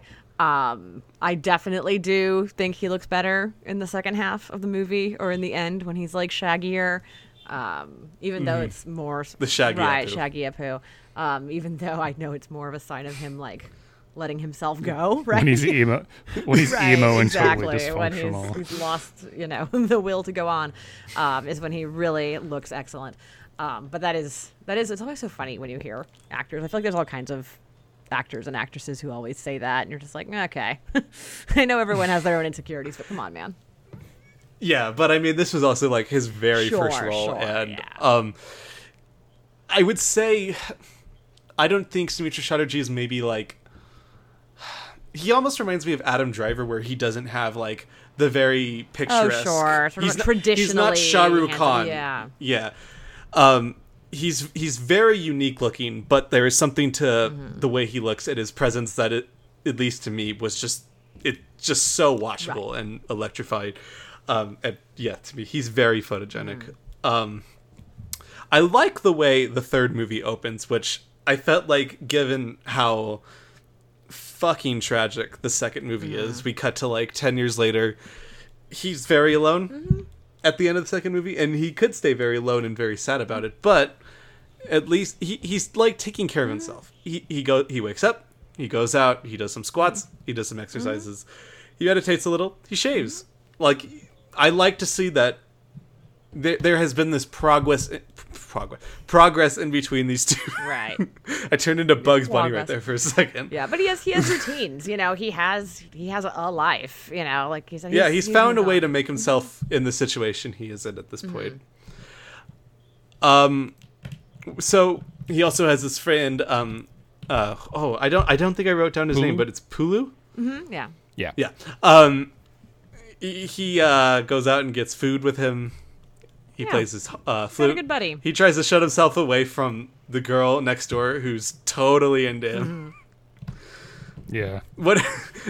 Nick's just like, yeah, she is. It's just so funny that you see her like checking him out, and he just like hides. He uses his flute to push the window shut. He doesn't even want to go over and shut them himself. He's just sitting on the bed, just poking them. I thought that was really funny. Yeah, it was very humorous. What did you guys think of this opening of Apu, his friend, his lifestyle, and how it kind of separates itself from the second movie somewhat? Especially because the second movie picks up almost immediately after the first movie ends. Yeah, so he's not killing it, but he's doing okay, and he seems to be happy enough. Like, his friend offers him a job when they go to dinner, and he turns him down. He's like, like, I don't want to be a clerk and go clerking. I want to do my own thing. I'm writing a book. I chill. I ignore the girl next door. He's content enough. He seems pretty well adjusted for the most part. Yeah, that's what I liked about it too. Is basically he's functional. Like, you see him functioning, and you would believe it if this movie started, however many years in the future, and he was just a mess. Like, after he's lost everything, So if he could be not really functional, but like you said, the fact that he takes care of himself and he has a friend, he's doing his thing. I like that it establishes right away, especially because so much time has passed, we get caught up very quickly on where he's at in his life.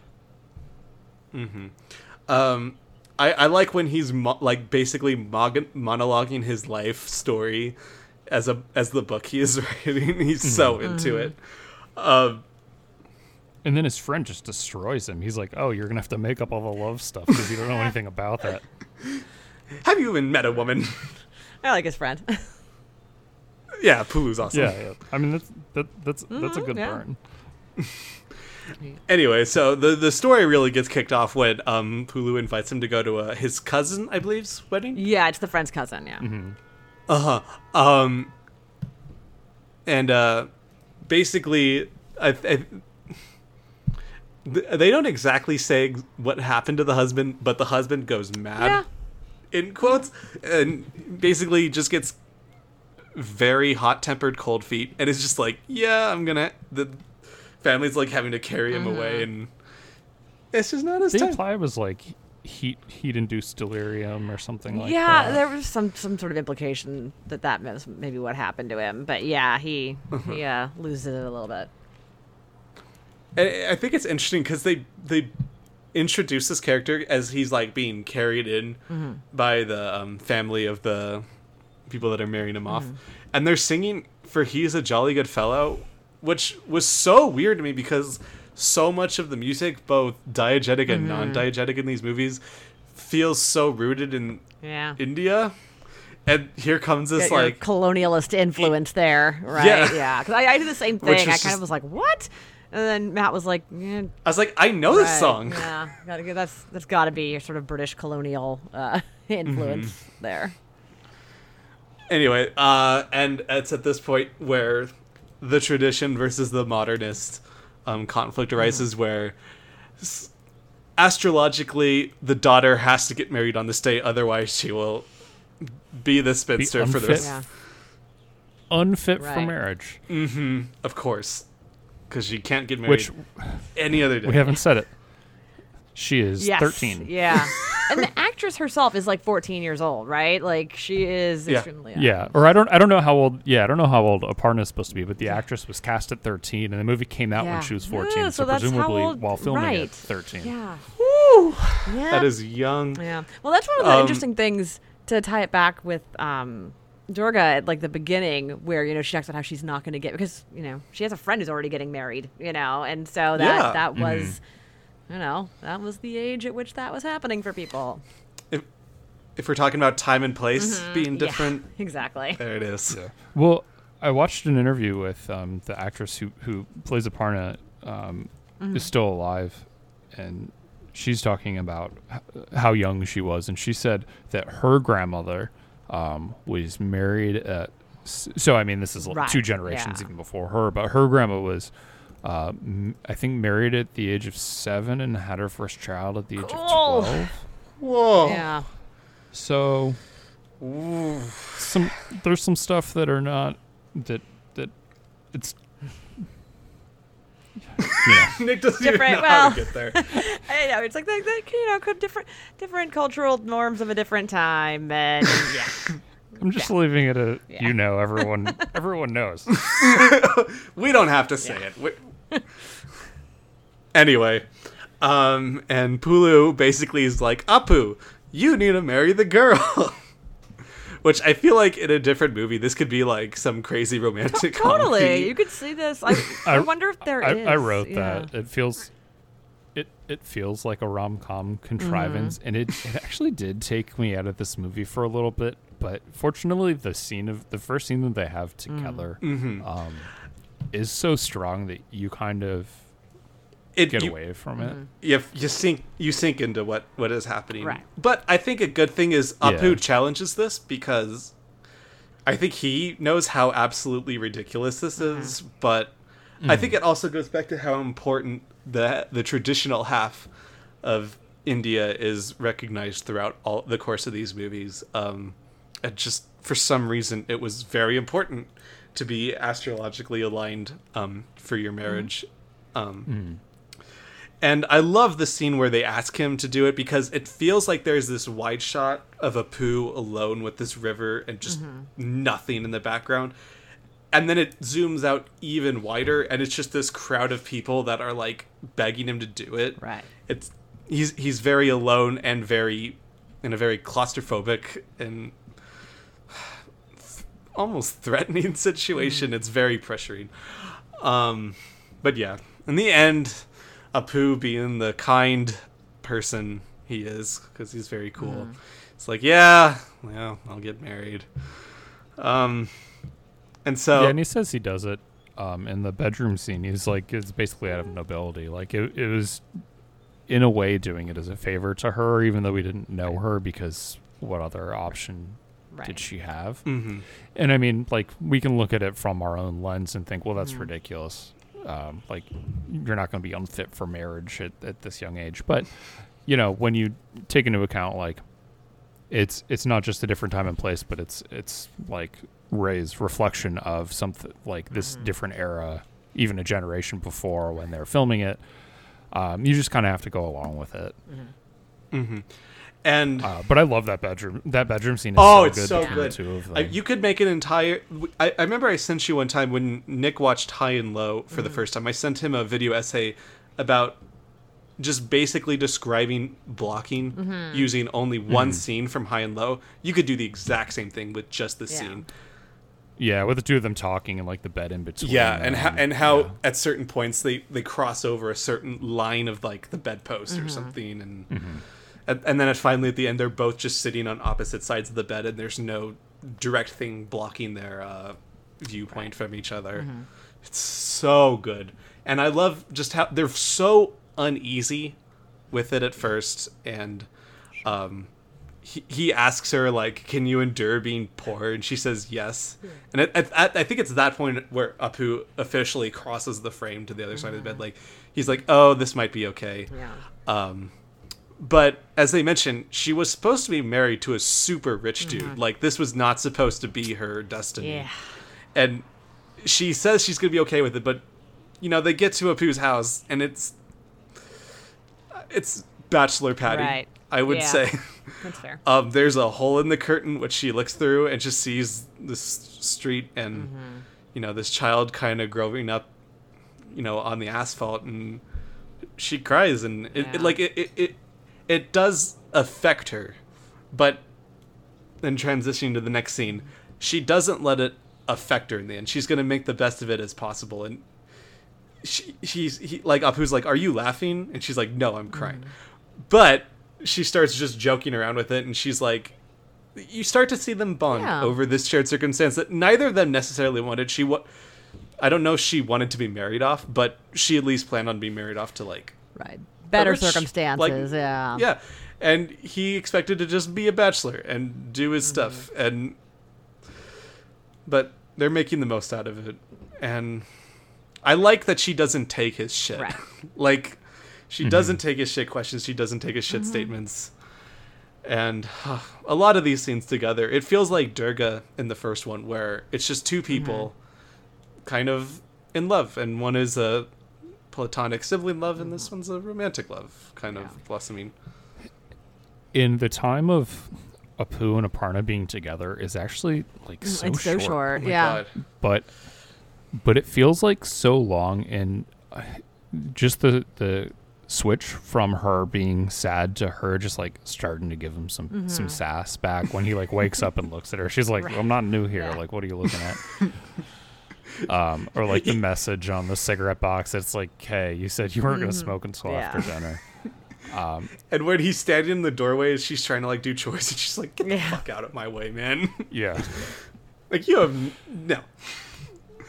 It's like he builds up this relationship so quickly, in a way that a lot of times is kind of annoying in movies, where it's like, oh, like, I get it, they're in love, but it's done so well here. Like, it's done in the small moments, and one line of dialogue at most in certain points, or just them doing stuff together. There's only one comparison for me, and that's the first 15 minutes of Up. Like, it feels like that, where it's just able to so perfectly dilute love to something so simple. It's the glances that they shoot at each other. And each glance gets slightly more stronger than the last one.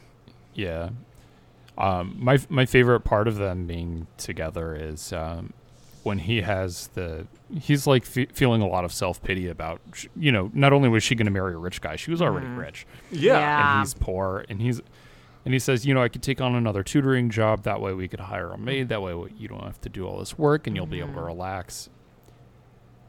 And you'd think that someone who like grew up very pampered and everything, suddenly having to do housework would be like, yeah, do it. Like, I don't have to do housework.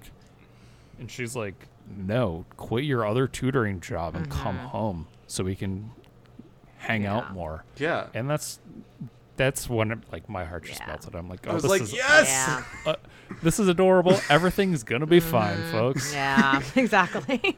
That scene where like these two people have just met. What are they gonna like distance themselves more so they can do less housework? Like, no, they're gonna do the housework together. Yeah, they're gonna be. Yeah, no, that's around the time when I started going like, okay, well, this is too good to be true. What terrible thing is gonna be happening? My favorite part of these whole scenes was there's this scene of them again eating rice out of a bowl with their hands. As the trofu much disher exactly. They refuse to watch they're eating this rice with their hands out of this bowl, and there's Aparna sitting there on the left just fanning Apu as he's eating, which it could be such this like, oh, she's doting on him as he gets to eat, and it zooms in, and then it cuts, and it zooms out, and now Apu's just like fanning her like crazy as she's eating. And that's something that his mom always did in the first movie. You always saw for both of the kids, you know, when Apu would be eating, his mom would do that. And when Durga is sick, you see her faint. You know, and so I think it's this expression of, you know, caring about each other, and it's reciprocal. It was so cute to see them both be doing it. They're equals here. They're making the most out of their life together. Oh, it's so perfect. Yeah. Anyway. And then wait. Because there's so many. I have to talk about two more scenes because I'm going to make the happiness last as long as before we get back to being sad for a little bit. There's also the scene where he's in the cart, and there's a great line where he says, "Oh, I haven't written a line in my book for months now since we've met," and it sounds like he's gonna be self-pitying, and she's like, "Oh, is this my fault?" And he's like, "No, it's to your credit," and it's like, "Oh, yeah." That's such a good line. One of my favorite lines is also that it takes place in the same like conversation, like in the cab or carriage or whatever they're riding in. They're talking like he starts using English words, and he says something about wife, and she says, "I know what wife means," and he says, "No, you don't, but I do." And it's just like a great play on, like, literally she knows what it means, but he's saying, like, he's obviously being metaphorical. What you mean to me, yeah. Like, yeah. There's another good line there where it's just so sweet. They're very poor, and she's, you know, like, getting on him about spending money on a nice cab. And he's like, but I couldn't be alone with you if we were taking, like, the bus. And it's like, what's important to him to spend whatever money they have on is just by making what they have more special and more connected. And then we kind of see that later in the movie when he is on the bus with a bunch of people, and she writes him a letter after she goes home to have her baby, and he's trying to read this like love letter where she's teasing him, like, and he's got this shitty grin. He's like so happy with it.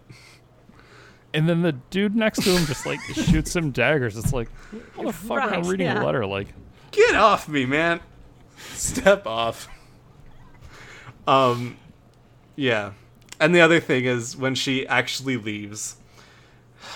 Oh, it was so hard to watch this time, knowing that was the last time they got to see each other. It's those goddamn trains, man. God. Anyway, but they're just like. She's like joking to him like what he has to do when she's gone, and he's like trying to keep up with the train as she's like nagging him about all this stuff. It's so sweet. It's the best relationship. Yeah. And then she dies. Yes, like everybody else. She dies, and Jana, you sent us a really good message during this part of the scene when he finds out that she's dead. What did you say to us? What did I say? Now I can't even remember. You said,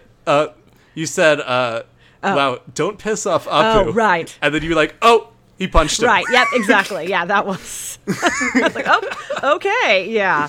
I did like that. Apu. To contrast it with the first movie, like you were saying, when Durga dies, when he's a young boy, he just sort of shuts down and goes into like more of a robotic mode. And then when his mom dies, he collapses, but kind of otherwise is pretty stoic, and then just leaves. He picks himself and he goes back. Exactly. And so now it's like this is the final straw for poor Apu. And that person comes in and is like, everyone has their suffering, but a man must not break down like this. I was like, yeah, that guy no. can fuck right off. Yeah. Don't say that to my boy. Right. Yeah. Poor Apu. It was just, yeah, sad. And then he has his emo phase. Mm-hmm. Yep. Well, first he what I have in my notes is he Joe Marches his own novel. Yes. Yeah. Which Jo March does do that to her own novel in the second part, when she burns her manuscript and starts from the beginning. Sure. I was going to bring up Joe earlier too, even before you brought it, Beth. By the way, back in the first one with the when the mom has to sell her items, I was like, it's like Jo March selling her hair.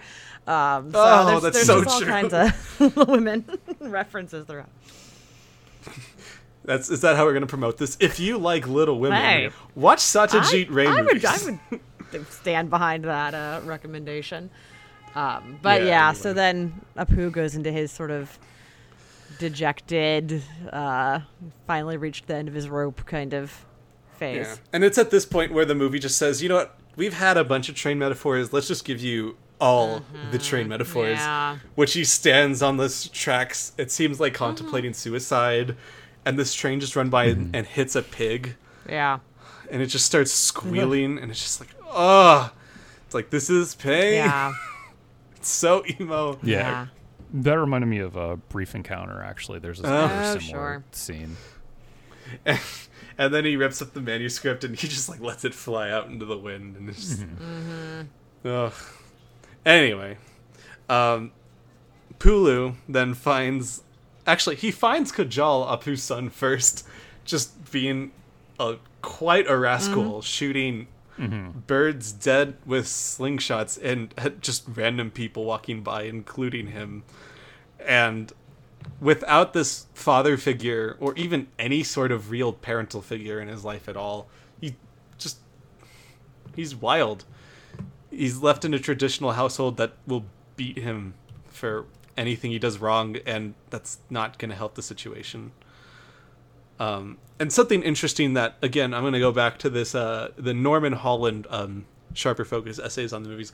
He mentions that Kajal is brought on, the first scene you see him in, he's wearing this very intense mask. It's like a lion almost. It's a threatening mask. When he takes the mask off, he's just, the simple kid. Yeah, so Pooh sees Kajal, and then he tracks down Apu, who's... in a mining quarry, it seems like. Yeah, and I thought that was interesting, and I doubt this was purposeful, but Aparna was very against him smoking. Yeah. And so he takes a job that's like, what's the most unhealthy job for your lungs? Is it the one that has a disease named after it? Coal working? Well, there you go. Yeah, I'm gonna go coal working. I can't imagine that was purposeful. But I just found it kind of interesting. You never know. Satyajit Ray, genius right there. He could easily be doing it. But yeah. So we meet Kajal, and Pulu comes back and begs Apu to go find his son. And at first Apu's like, he is not my child, which I'm just like, well, fuck you, Apu. That's like the one time in the entire trilogy I'm just like, come on, man. You dick. Yeah, come on. But yeah, he turns it around pretty quickly, at least. And just, he comes back and Kajal is sick. Oh, yeah. Yeah. I was like, oh, they fucking better not. I don't remember how I reacted the first time watching this, because it's been a while. But I'm just like, Nick and Jana are probably just like, the fuck they do. Yeah. I was like, you cannot. You absolutely cannot with this child. No. Anyway. You can't go to the well 6 times. 5 times is okay. The 6th time would have been too much. Yeah, but anyway, and there's a good scene where he goes up to the roof and he sees Kajal, and he can't do much, but he's there in his heart, and then he starts trying to connect with him. He buys him a goddamn black train, which I was just like, nail meathead again. And Kajal's just like, no, you're nobody to me. You're a stranger. And like, I totally get where Kajal's coming from. Yeah, and I love the touch where before Apu comes back, he actually talks to one of the workers. He's like, "Oh, my dad in Calcutta will come beat you up." I like that. Yes. And the guy's just like, like, shut okay, up, like, man. right, okay, kid. Brat. And then when his dad is there as a real entity, he's like, "I'm gonna throw a rock at you. Like, you suck." No. Yeah, that was funny. He knows he's his dad, right? Yes. Yeah. Yes. Okay, so because He just getting to the very has no final connection scene with him. Yeah. Yeah. Anyway, so then it gets to the very final scene, which is one of my favorite ending scenes Oh, ever. it's so good. Nick is about to die so over good, that ending. It makes the whole journey worth it. Where Kajal starts acting up again.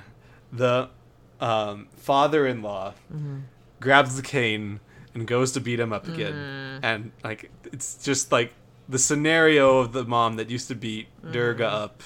Like, it's all coming full circle. And Apu just grabs the cane and he's just like, no. Yeah. And at that point, like, he has stopped like this tradition from hurting the younger generation again, almost. But he's like, Kajal, I don't mean anything to Kajal as much as I want it to happen. He's like, I'll just leave. And I'm gonna maybe get a little choked. But there's it's go on.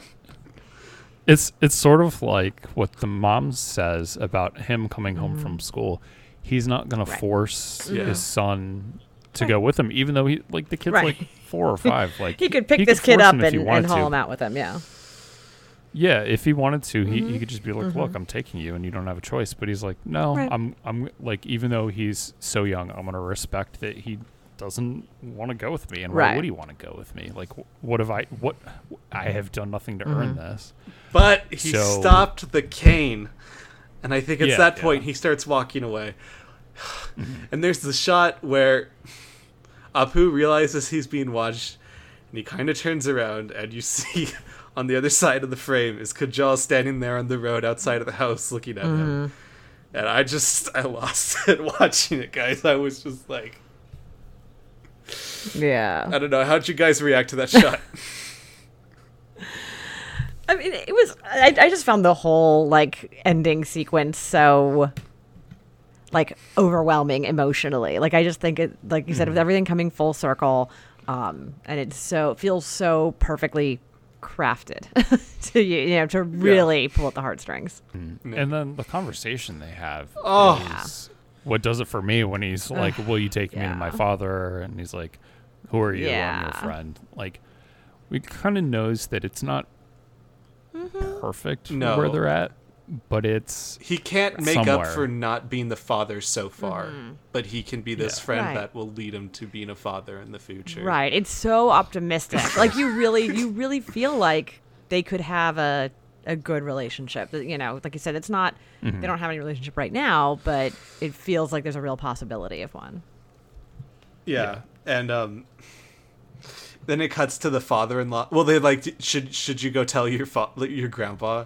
He was like, no. Yeah, that was funny. Nah, we're good.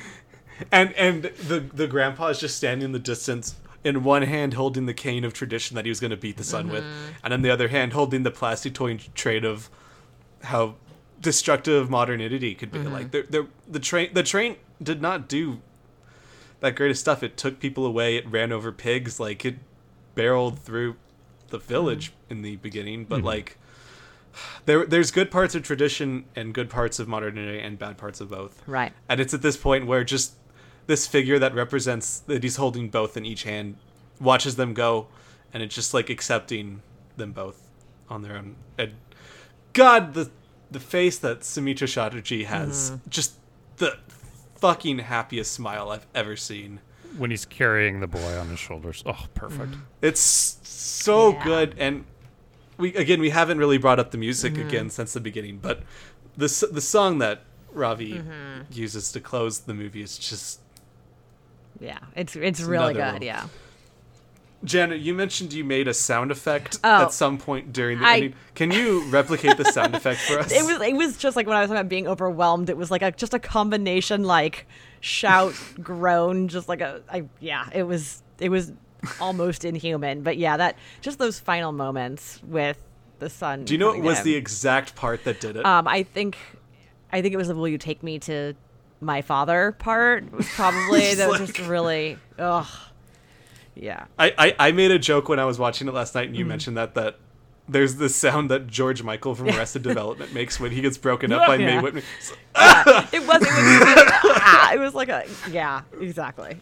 And I made a sound similar to that when he said, "Who am I?" and I'm like, "I'm your friend." It's so the whole thing. It's just like I was saying. I think it's really.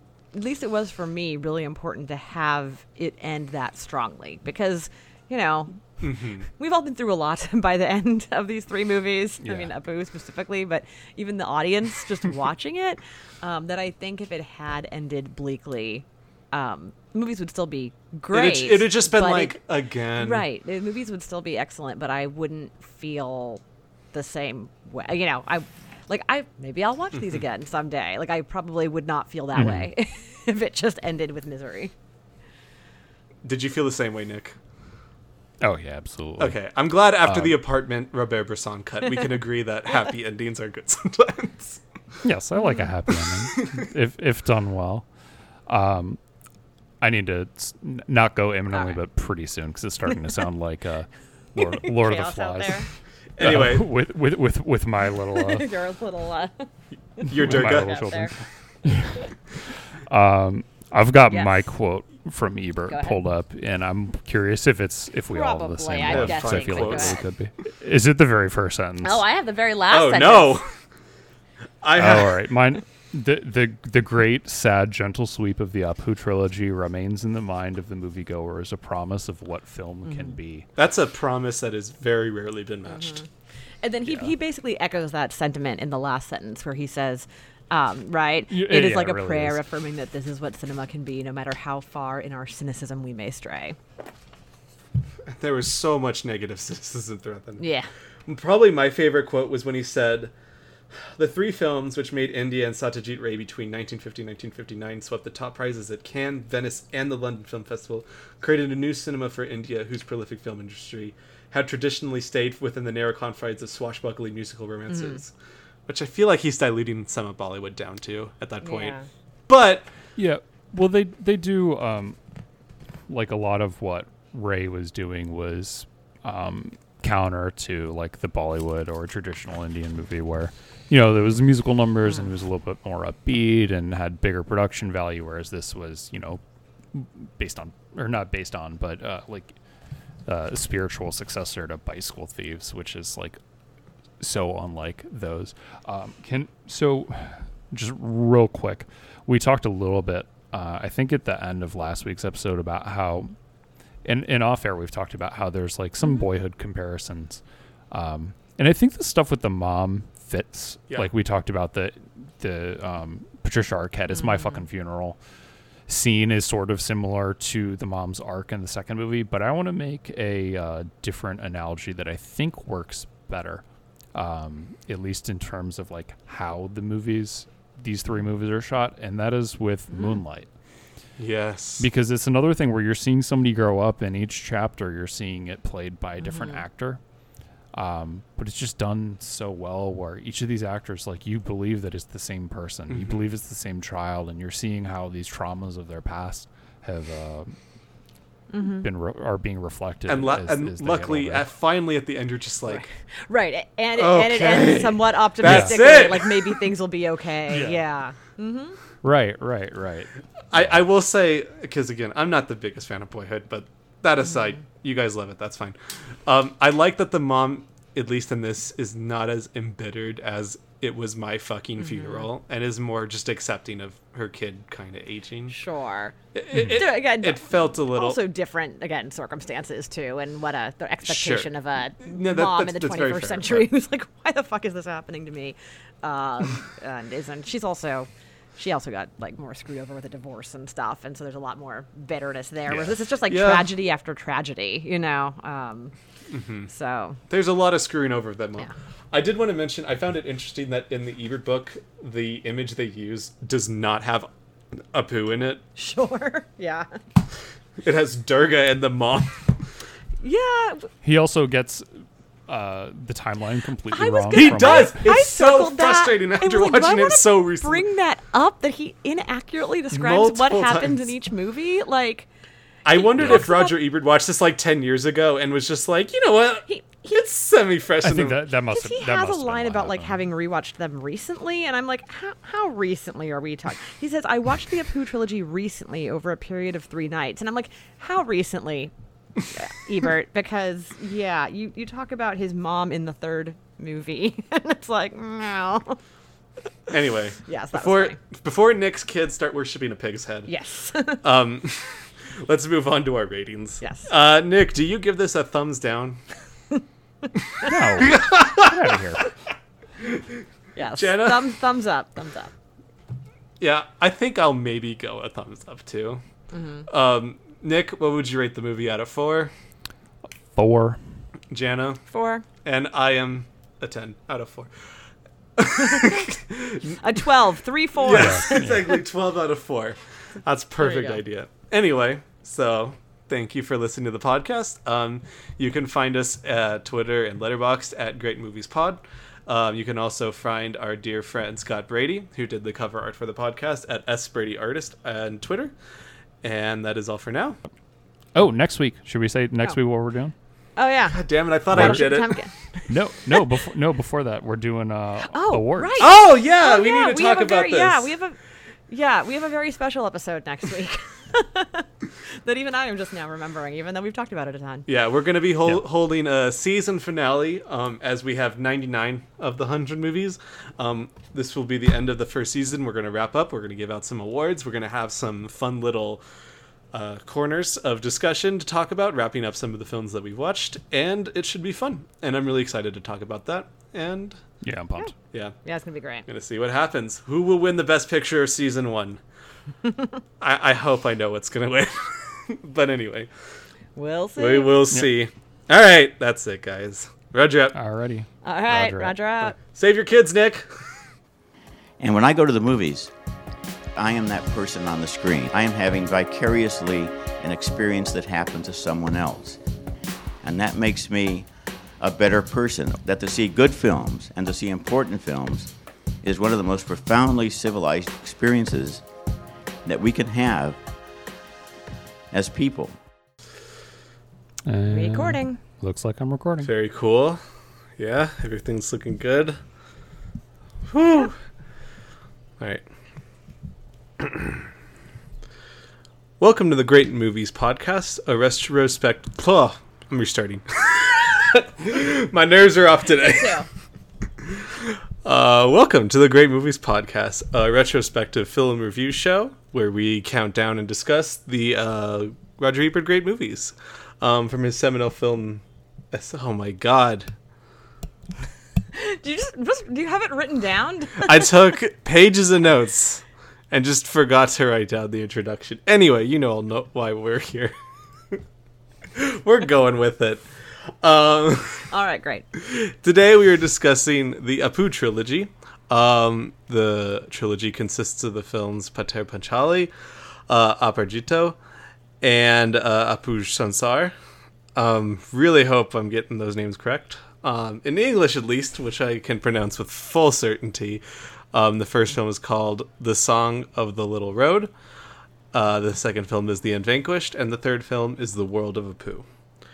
I want to start off by just quickly talking about some of the cast.